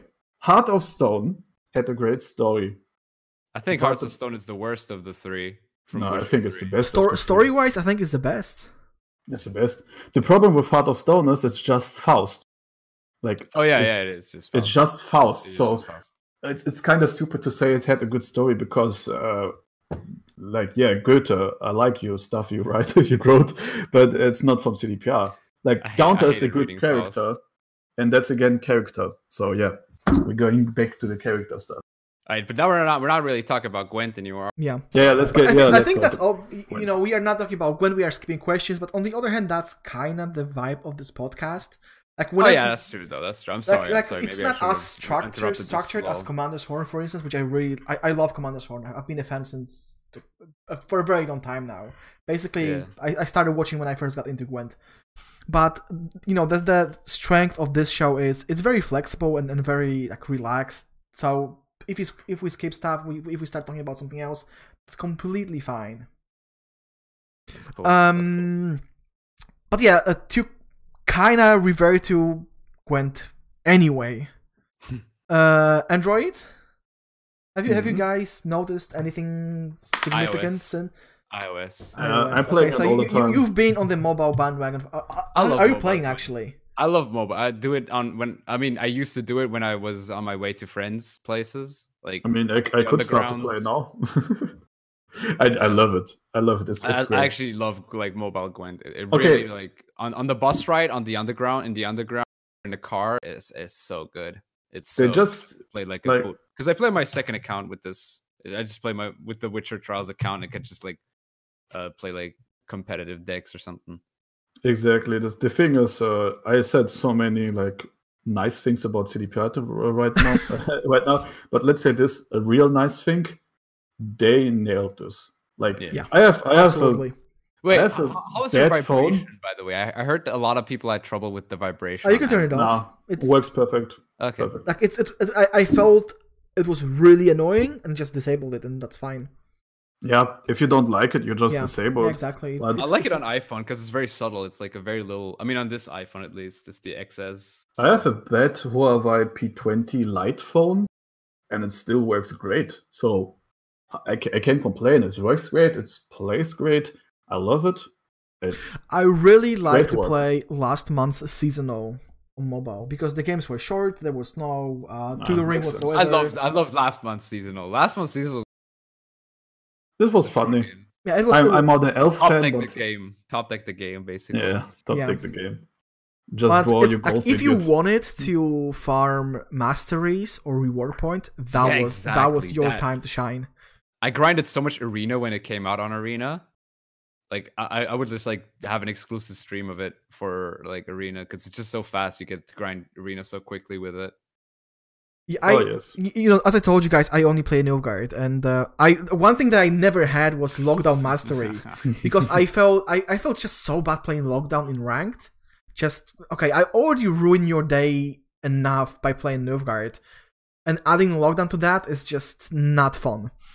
And in seasonal, it just worked. I was like, okay, guys, it's gonna be for a couple of weeks. Like you can endure it.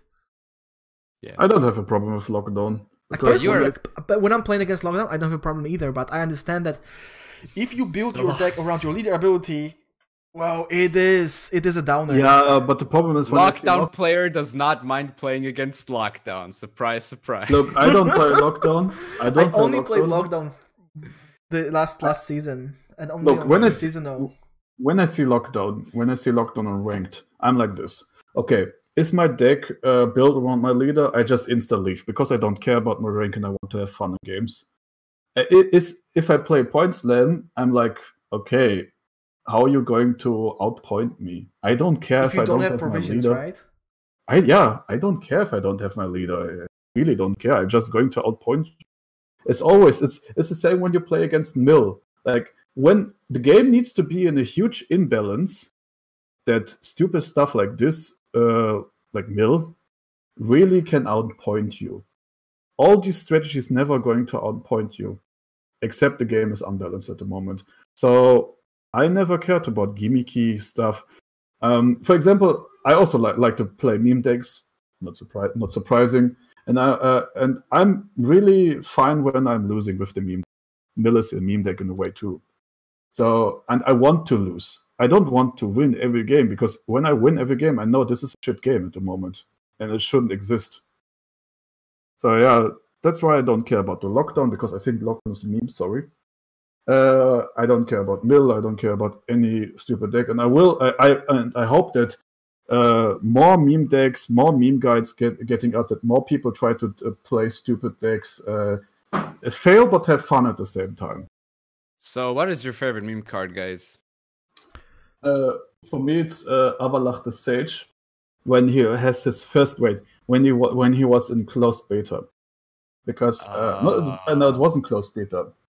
It was when he draw 2 cards. Because that was the moment when I started to make stupid memes. When this card came out, and wait, what did he do? Oh, he was just like a create, right? Yeah, create. He was the first. That's the thing. He was the first create card in the game, and when I saw this, my eyes lit up. Like I looked at this card. What did he do again? I'm sorry, I forgot. He was, I think, 1 point or 2 points or something. Gold card. It's important that he was a gold card because and he summoned a random gold card from the enemy deck. Oh yeah, that's what he did. So what I did, I forgot how I did it, but I promote him so I can touch him, and then I bounced him all the time. Like I used every the silver lock Dimeritium Shackle. Yeah. I bounced him as much as possible and tried to win a game like this. I mean, it was a fucking shit strategy, but I called it Avalach the... you cut out when you said it. Yeah. Avalach the Bounce. The Bounce. His name was Avalach the...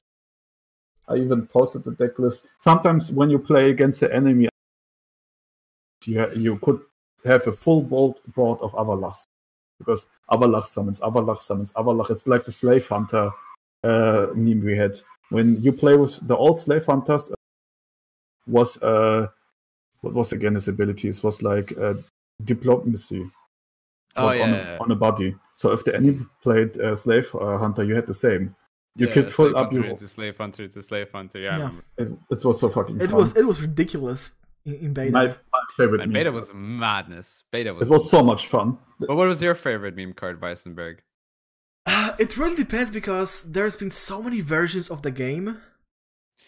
I'd say right now though, like right now current state of the game.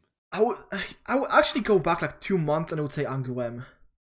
Because when scenarios were running rampant, okay, and you queued against something and you played her, basically if your opponent was playing scenario, you won the game.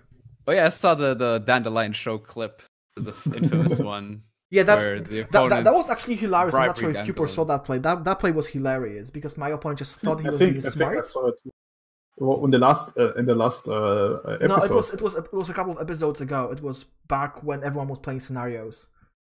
So basically what I did was I was like, okay, everyone's playing scenarios, I'm gonna attack against it. I'm just gonna build an Angoulême full on assimilate deck with informants and diplomacy and whatnot. So I matched against a Nilfgaard guy playing Masquerade Ball. So I stole his scenario with Yennefer. And then next round I played it, and then I played another one with Angoulême, and he was like, okay, I'm gonna Yennefer his Angoulême and play his scenario for scenario +3, except I didn't have any scenarios in my deck. So he stole my Angoulême, he played it with the leader, and there was nothing. Yeah, this was great. This is great. But the best matchup back then was Siege. Like I was ruining them all the time because I would steal their Siege and I would play another one with Angoulême, and then I would just copy every single machine they played. So I'll be winning games by 50-60 points all the time. Just 2-0ing them with double Siege while playing Nilfgaard.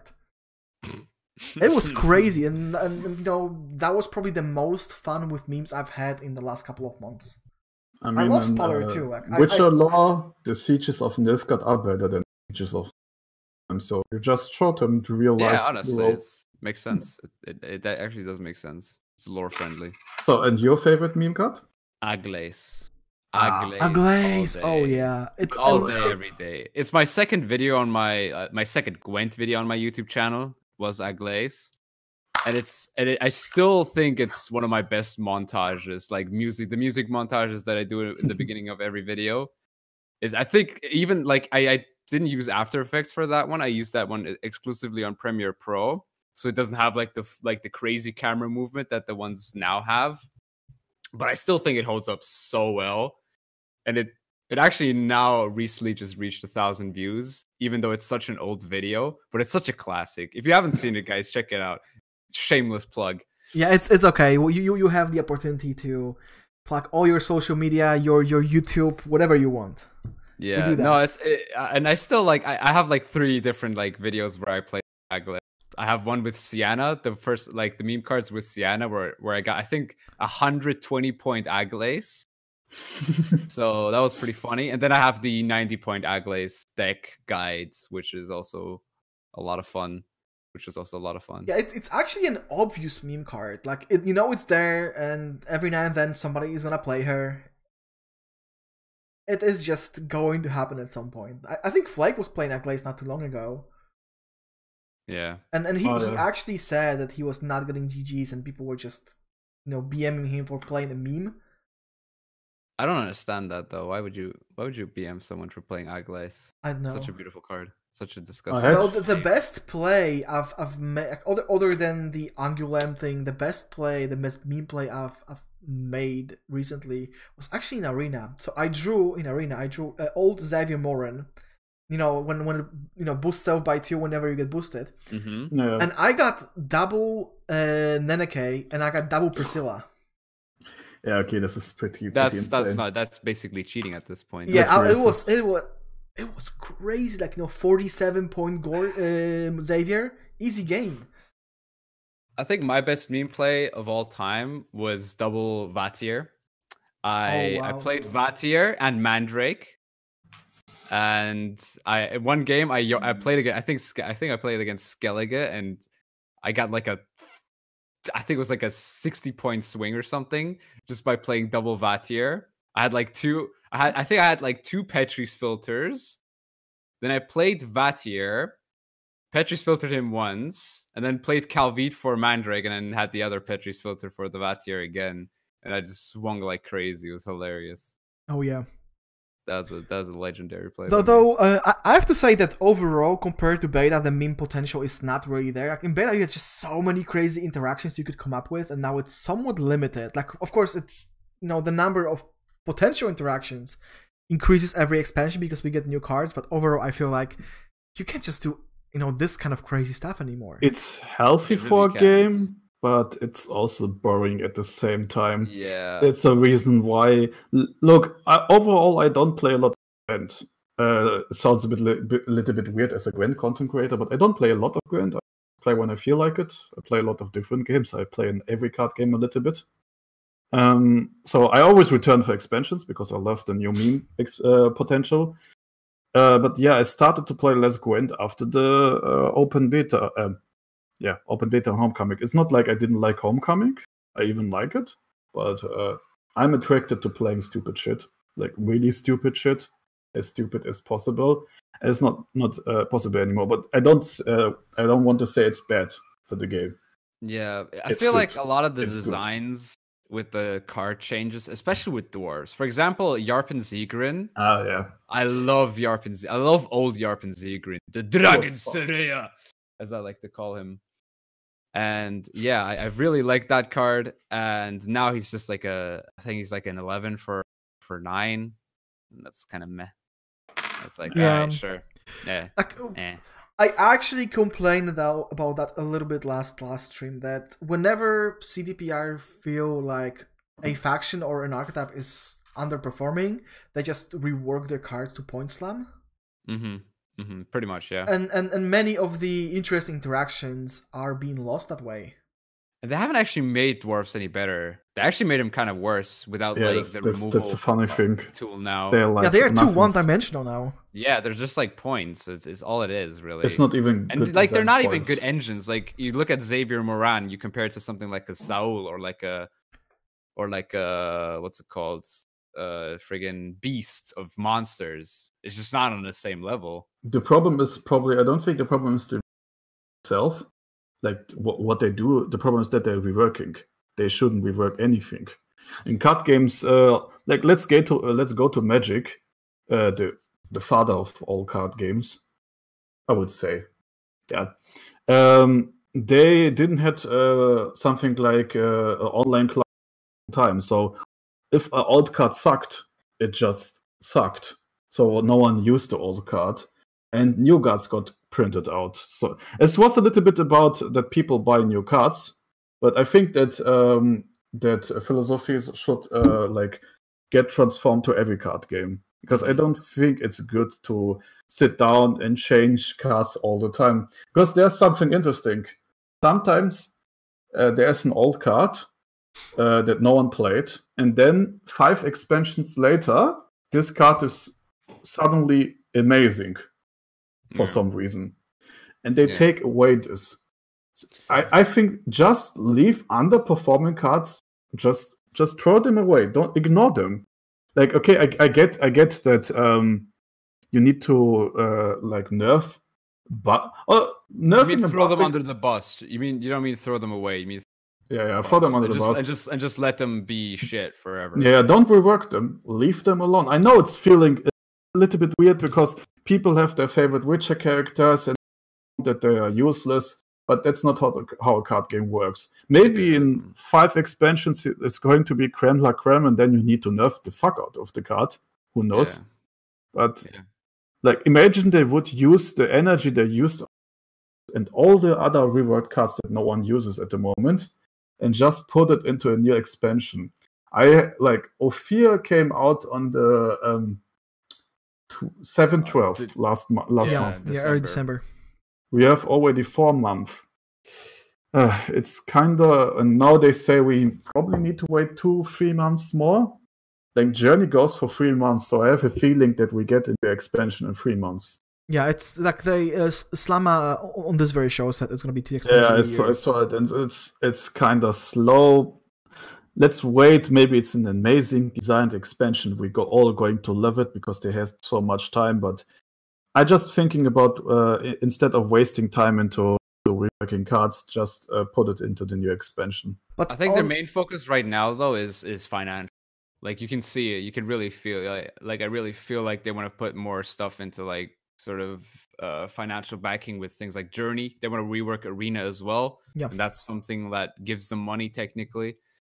I mean, for us like veteran players, it obviously is basically a free-to-play game mode, But I feel like it does make sense, but at the same time, for example, they put a lot of work into reworking cards, but not fixing bugs or like playtesting things. It really is a bit of like their priorities are a bit all over the place. I feel like I even would say that Ophir had some cool designs that make the game feel a little bit more fun for me personally. Yeah.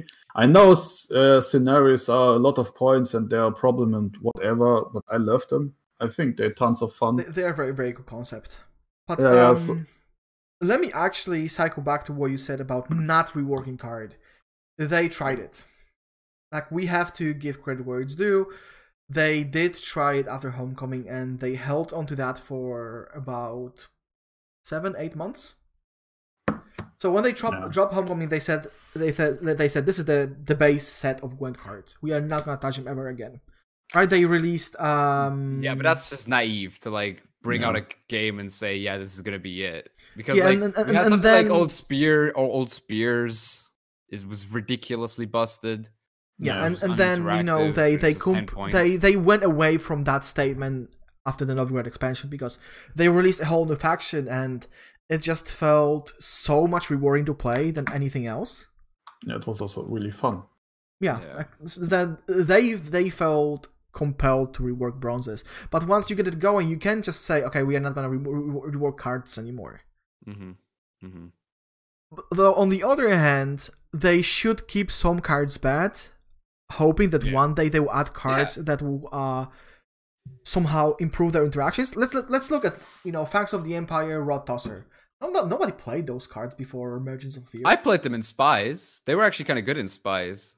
Okay, but they were not being played very often. Oh yeah, okay, I know what you're saying, but I saw potential in them. I actually made a deck, like I think it was like a video saying my favorite decks to play, and I showed that Spy deck.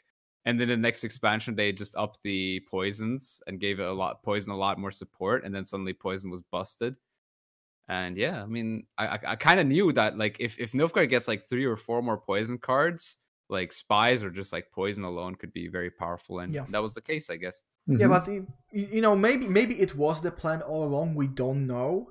But really, for months, people were just wondering, what are these cards even doing here? And then all of a sudden we get an expansion where we get a number of interactions and people were complaining about Fangs of the Empire. Nobody's really complaining about Rod Tosser. I think like, overall it's a good design. It's not a bad card. Rod Tosser is a very good design. Yeah, I love the concept. Oh, the old Rod Tosser was they were just sitting there in within the faction doing nothing for months. Like since Homecoming / Crimson Curse. But I think that's something that they also do with every like reworked card is like they're looking into the future. For example, like these whole dwarf reworks, they're saying they want to add more like good dwarves. Probably, but like exactly. But what does that actually do? What is that? I'm not convinced about this. Like maybe they should add dwarf stuff in Ophir or what else? What Iron Judgment or. Like, you only should add new stuff in expansions. I'm convinced still of this. I don't like the whole reworking. I saw a comment, someone asked about Ciri Nova. Yeah, I know Ciri Nova never going to be good. Like I said, I rather don't see them making even more mistakes, screwing the game over more. Because, you censored yourself well enough there, I guess. Screwing the game over again. It's way more healthier to build up your like with Fang of Empire. They released Fang of Empires, and then later they knew they're going to add more poison support in the next expansions. They knew it. It's obvious that this was all planned. It's not random, like, okay, we're going to add them and then we're going to ignore them forever. It's not surprising. There's a way better way to build archetypes than just jumping in, like sitting down for 2 weeks or 3 weeks and saying, okay, I don't like dwarves, let's fast change them. And then you see what's happening. No one plays. They're boring. And the thing is, they are scared to make them too strong. Yeah. Because they have a feeling that's the reason why they're probably underpowered. It's so fast. They did everything so fast that they say, okay, let's rather be an underpowered than overpowered. A lot of people have bad dreams about dwarves anyway. Oh, yeah. So I kind of, like, the worst dwarf thing ever was Casino Dwarfs. Not even Rowdy Dwarfs, I think. No. If you remember, Casino Dwarfs was a whole nother level. Busted. Oh, yeah. And it lasted for a very long time because they released Midwinter and they went away for a couple of weeks. They got back, and of course, it took them time to look into this. So the dwarves were with us for, what, a month? Mm-hmm. Actually, I would like to cycle back to a comment made by Hamedi, who said, and what's the bad part of Point Slam? Because this was actually a question on my list. I think I answered it's personal preference, and in a way it is, because I always felt like, reworking cards to be more Point Slammy, it just makes the game boring. Like, it takes away interesting interactions. And, if you've played against one Point Slam deck, you've played against them all. I think personally it's a big preference, like you already said, it's your own preference. I don't think that Point Slam, or let's say aggro decks, like in other games we have aggro decks, like in Magic we have red decks, or in Hearthstone we have rogue other decks. Like I personally think they are complex in a way. If you want to reach higher ranks, you need to think with your brain. Like, some people think that you just throw points in the field and then you win. I think there's a lot of, but it's the same with Control. Like, I'm not a big fan of Control, and I'm never going to play Control myself, but you also need a brain to use Control. In the end, I think it's not important about what you play, it's more important about your brain. And I don't like if anyone does a negative comment about any kind of deck type, because any kind of deck type, you need to understand the meta, you need to adapt your strategies, everything, to reach a high rank. Like the topic we talked about, net decks, it's exactly the same. So what I would say, okay, so what I would say is, this is a thing that actually I think differentiates Gwent from other decks. Now, I don't from other card games. Sorry. It's the thing is, in Gwent, you basically have the freedom to deck build around everything. The classic pyramid. You have points that beats control, that beats engines, and engine beats points. Yeah, it's a cycle. Well, in Gwent, that's a cycle, but Gwent never goes.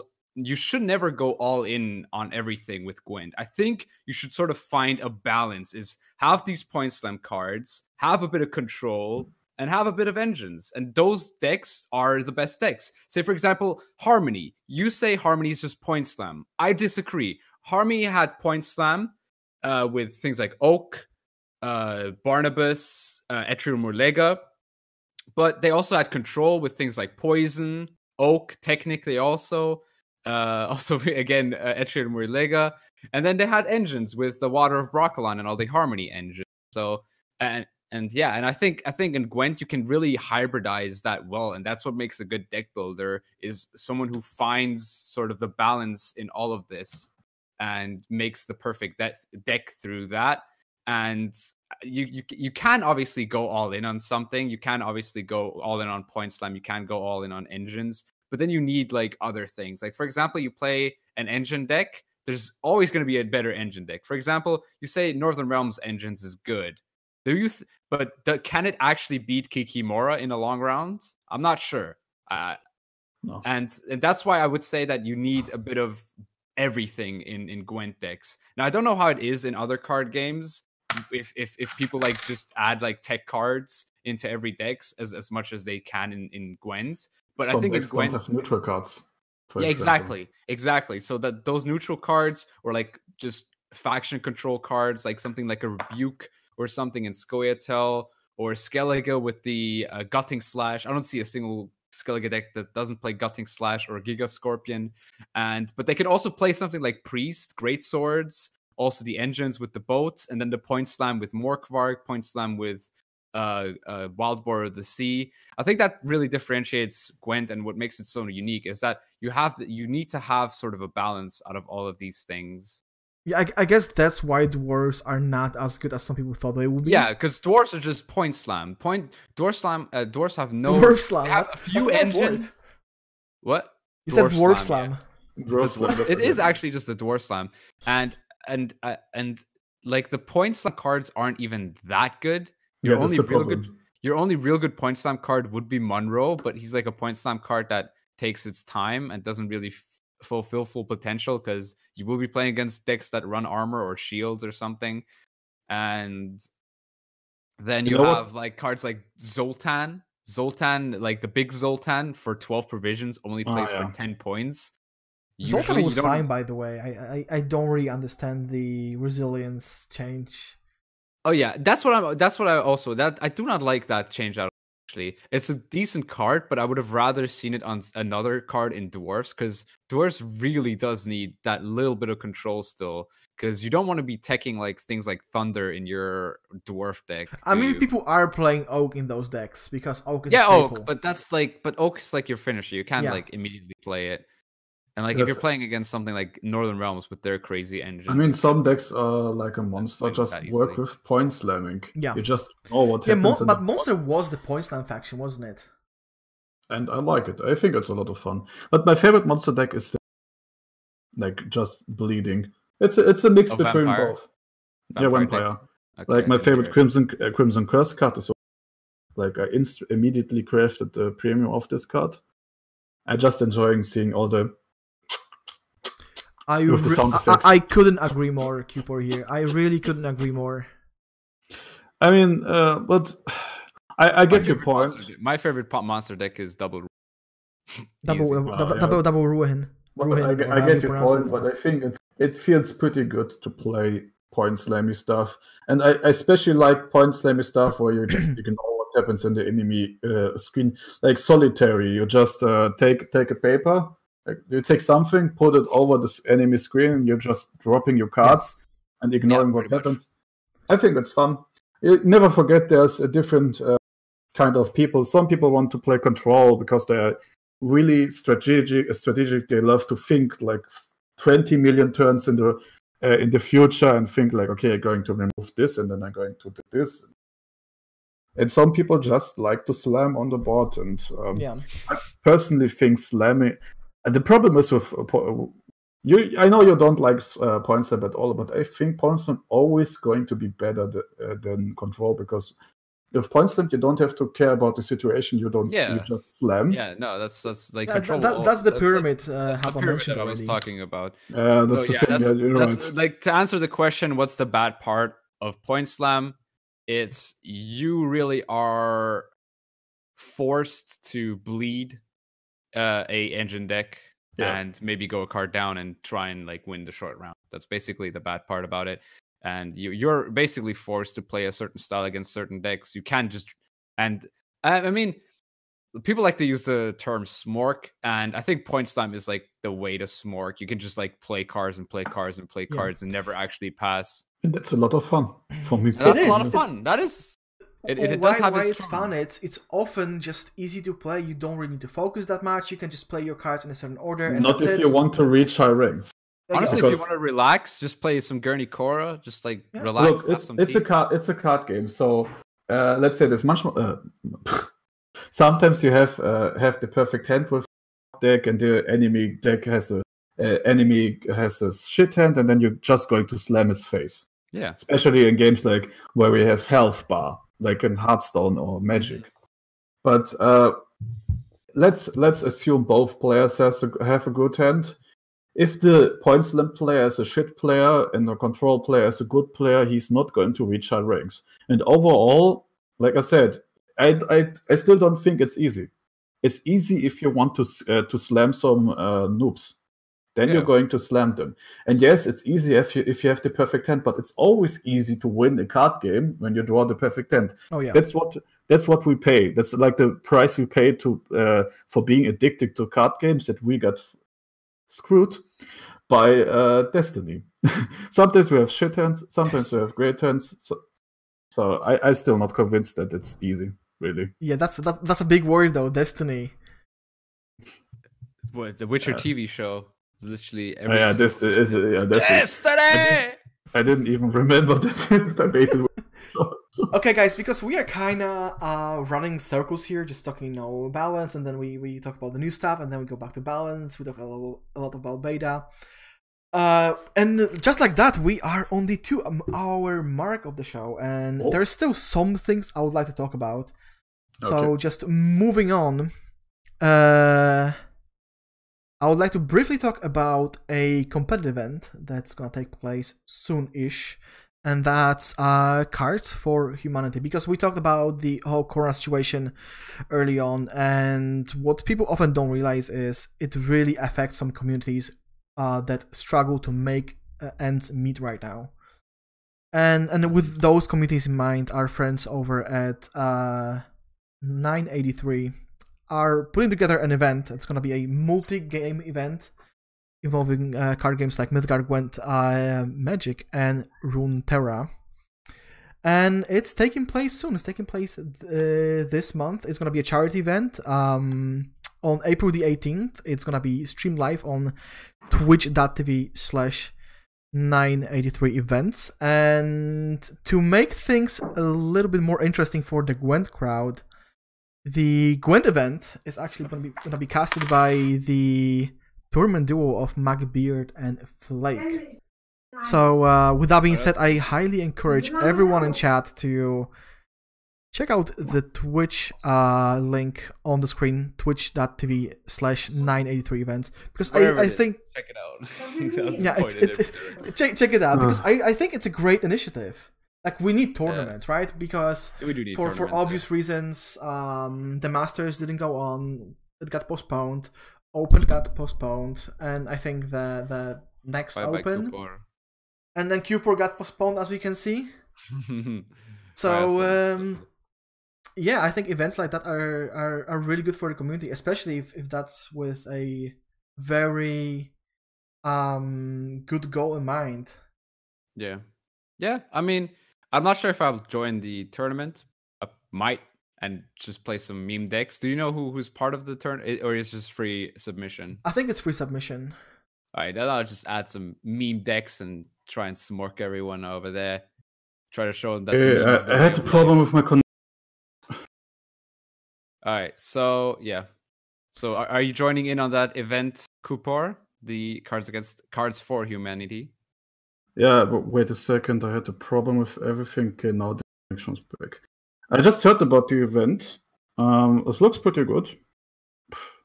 But I don't know how to join, to be honest.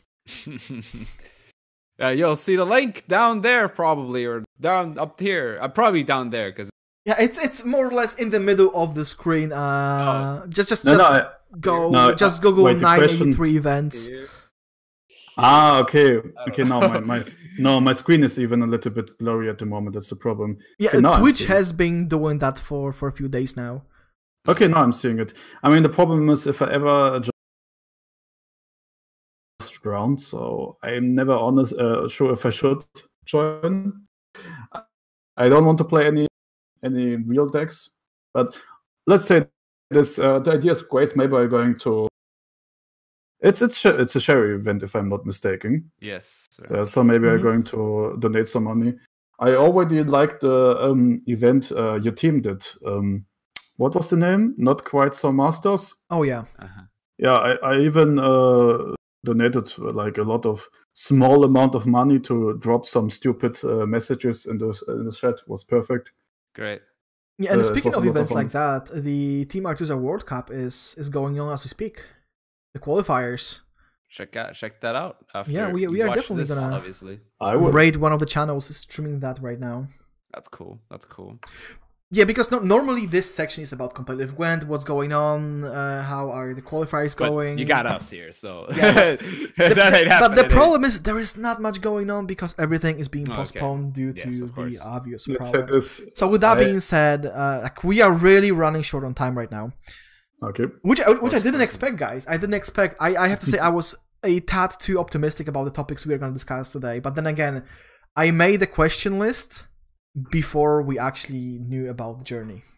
Yes. Makes sense. So half of the list just got obliterated by that one thing.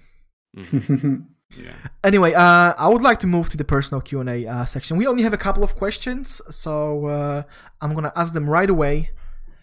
One thing, Cooper, I was really wondering about. Palmyrin Club, why Palmyrin? Why not Milton? Why not one of the other knights? Why not Gregoire? Why Palmyrin?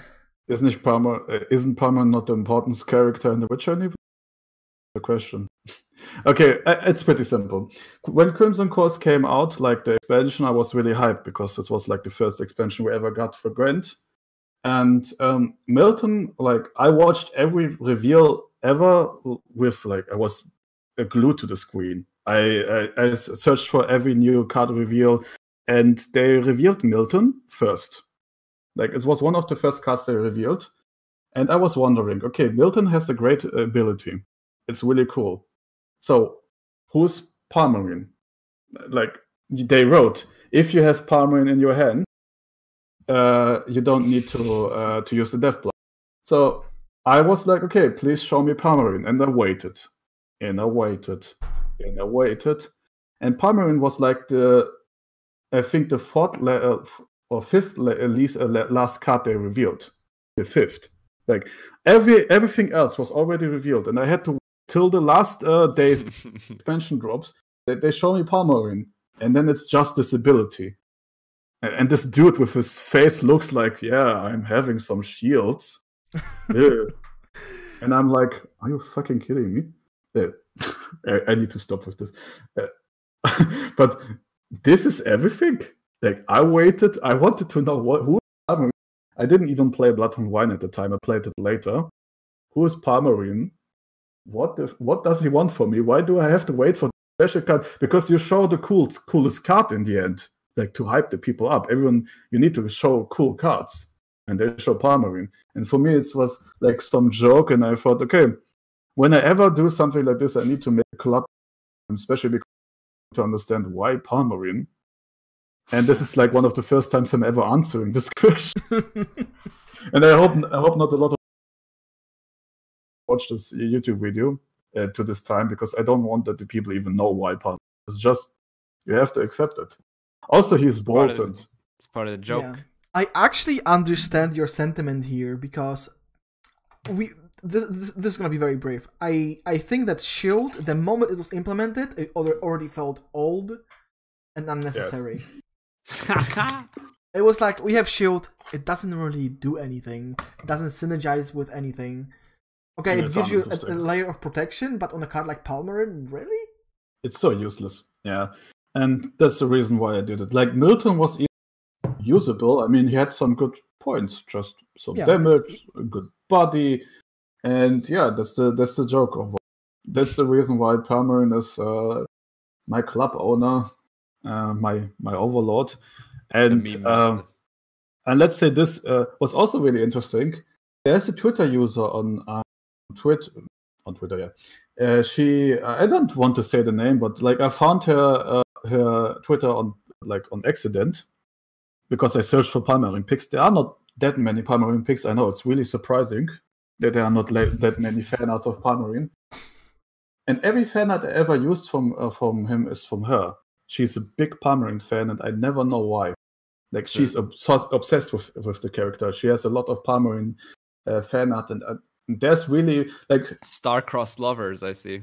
I'm not really interested for Palmyrin at all. That's pretty obvious, I think.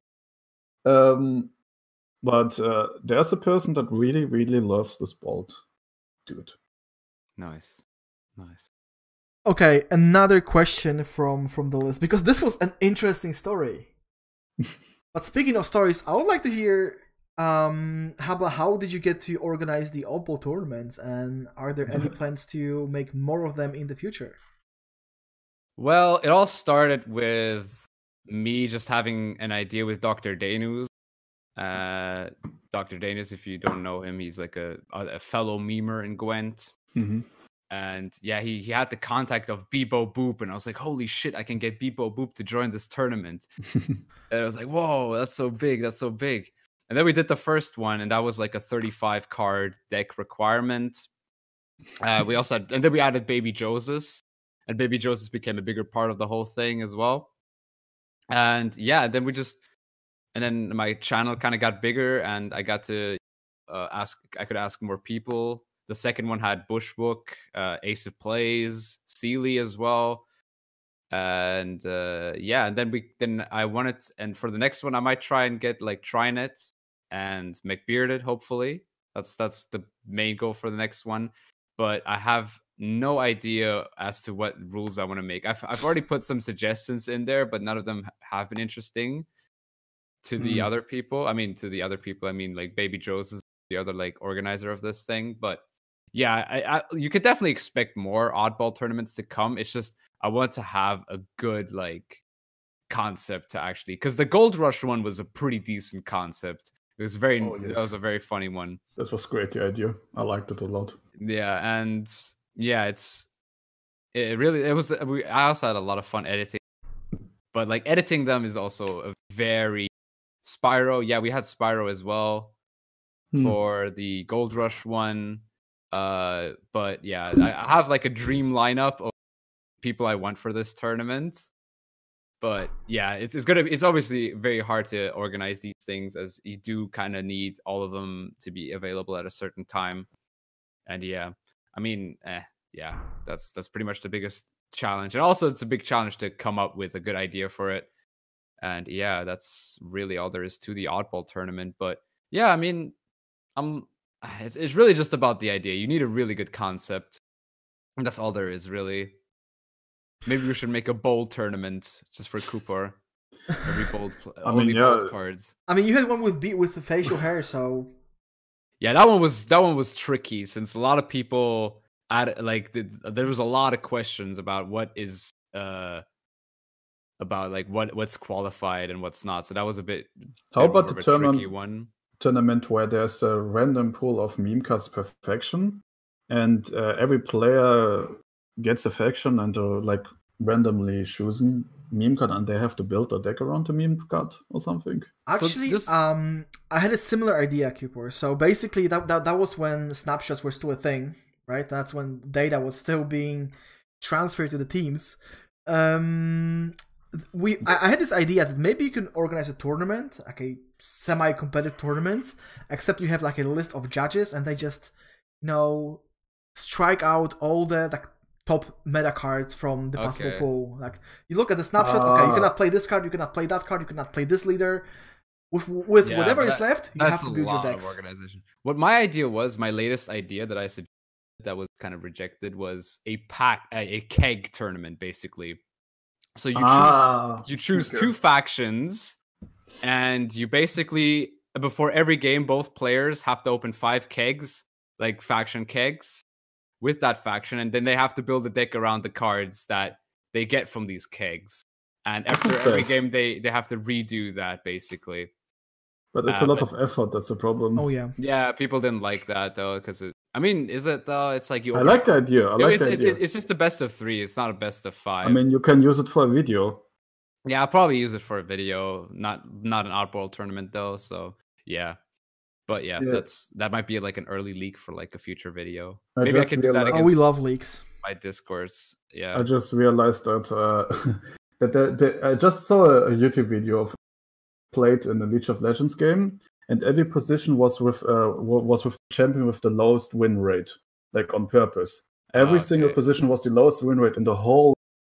So they had the worst team as possible, and it's a little bit. It's similar. I just like the idea to force people playing the worst cards in the game. That's good. Yeah. I mean, we could make like a sort of a card pool to work around, but that just kind of limits. Then you kind of know what everyone else is playing, and I kind of like the idea of like surprise. I mean, there's never really a surprise if there's like a rule set. For example, with the gold cards, there were always going to be like auto includes that you just had to have. But yeah, maybe I don't know, man. I'm thinking obviously here and there some idea might pop up that just like blows my mind, and I'll just suggest it to everyone. But yeah, for now there won't be any probably this month because I just have no good idea yet. But maybe in the future. Because now I kind of want to focus on my own channel as well, and because these tournaments do take quite a while to organize and edit as well, so that takes me away from streaming, and I kind of want to stream in YouTube right now. So yeah, maybe in the future though. So keep your eyes and ears open. We'll definitely do, but with your YouTube and Twitch in mind, I think it's a good moment to move over to the plug section of the podcast, where you can shamelessly sell out whatever you're doing. So I'm gonna start with Cupor. Cupor, where can our viewers find you if they feel the inner need to do so? I mean, they can find my stupid comments everywhere. No. Just Twitter, Cupor, pretty simple. Just the name you see there, written with a zero. So I'm instead of O, there's a zero. So Cupor on the Twitter, and just the Palmering Club. I mean, the good thing about Palmering Club is if you Google it, it's going to be the first, because who the fuck has a Palmering Club and Googles this word? You easily find my content. And for everyone that likes to betray Gwent with Legends of Runeterra, I have my Puffcap Club. It's exactly the same word block with pictures of Teemo, and the articles are also really bad. Yeah, that's all. You're going to see my stuff on Reddit. I post it every time there. That's all. All right, so you can find my stuff if you like spicy memes, if you like some weird deck building, some good editing. If you're a fan of like montage, like Gwent music montages, if you're a fan of that, make sure to check out my YouTube channel. It's called Mr. Habla 1. You literally have to search for Mr. H, and it'll be the first thing that comes up. And yeah, I mean, if you're new to the game as well, if you're watching this and you're new to the game and you actually watch this whole thing, I don't think that actually is going to be possible. Yeah, I also have a very good beginner's guide for Gwent. And yeah, my Twitch, same name. It's everything that you need to know is also linked below every video in the description. For example, my Twitter, my Discord, which I will be using for future videos. I have already used it once. I've asked people to build decks for me to play, and I've also jumped into a call with them, and then I played their own decks while they, guide me through the journey of playing their decks. And yeah, that's really all. I mean, that's all. It's a lot, but it's probably everything. I mean, yeah, check out my YouTube, man. It's got good shit, dude. That's all I gotta say, really. And yeah, that's my plug. And yeah, thank you for watching this all the way through if you did. Yeah. Thank you that you guys suffered with us. Yeah, okay, guys. I'm not gonna sell it myself because you are already my channel, so you don't really need to look far to find me. What I'm gonna do is, once again, if you wanna stay in touch also off stream, you can follow us on Twitter at Nograb Podcast. And yeah, this episode is gonna be uploaded onto YouTube, Spotify, and a number of other platforms either today or tomorrow. With that being said, Mr. Habla Cupor, thanks for being here. Really, really appreciate it. I had a great time talking to you guys. Thank you. So yeah, we are gonna raid somebody in a couple of minutes. Once again, chat, thanks for being here today. The timing was somewhat problematic with the tournament going on and the journey and everything that happened in the last couple of days. But yeah, still appreciate the commitment of everyone in chat. So once again, guys, thanks for watching. I'll see you guys next time. Bye-bye. Yeah, enjoy the rest of your Saturday. Thank you. You too.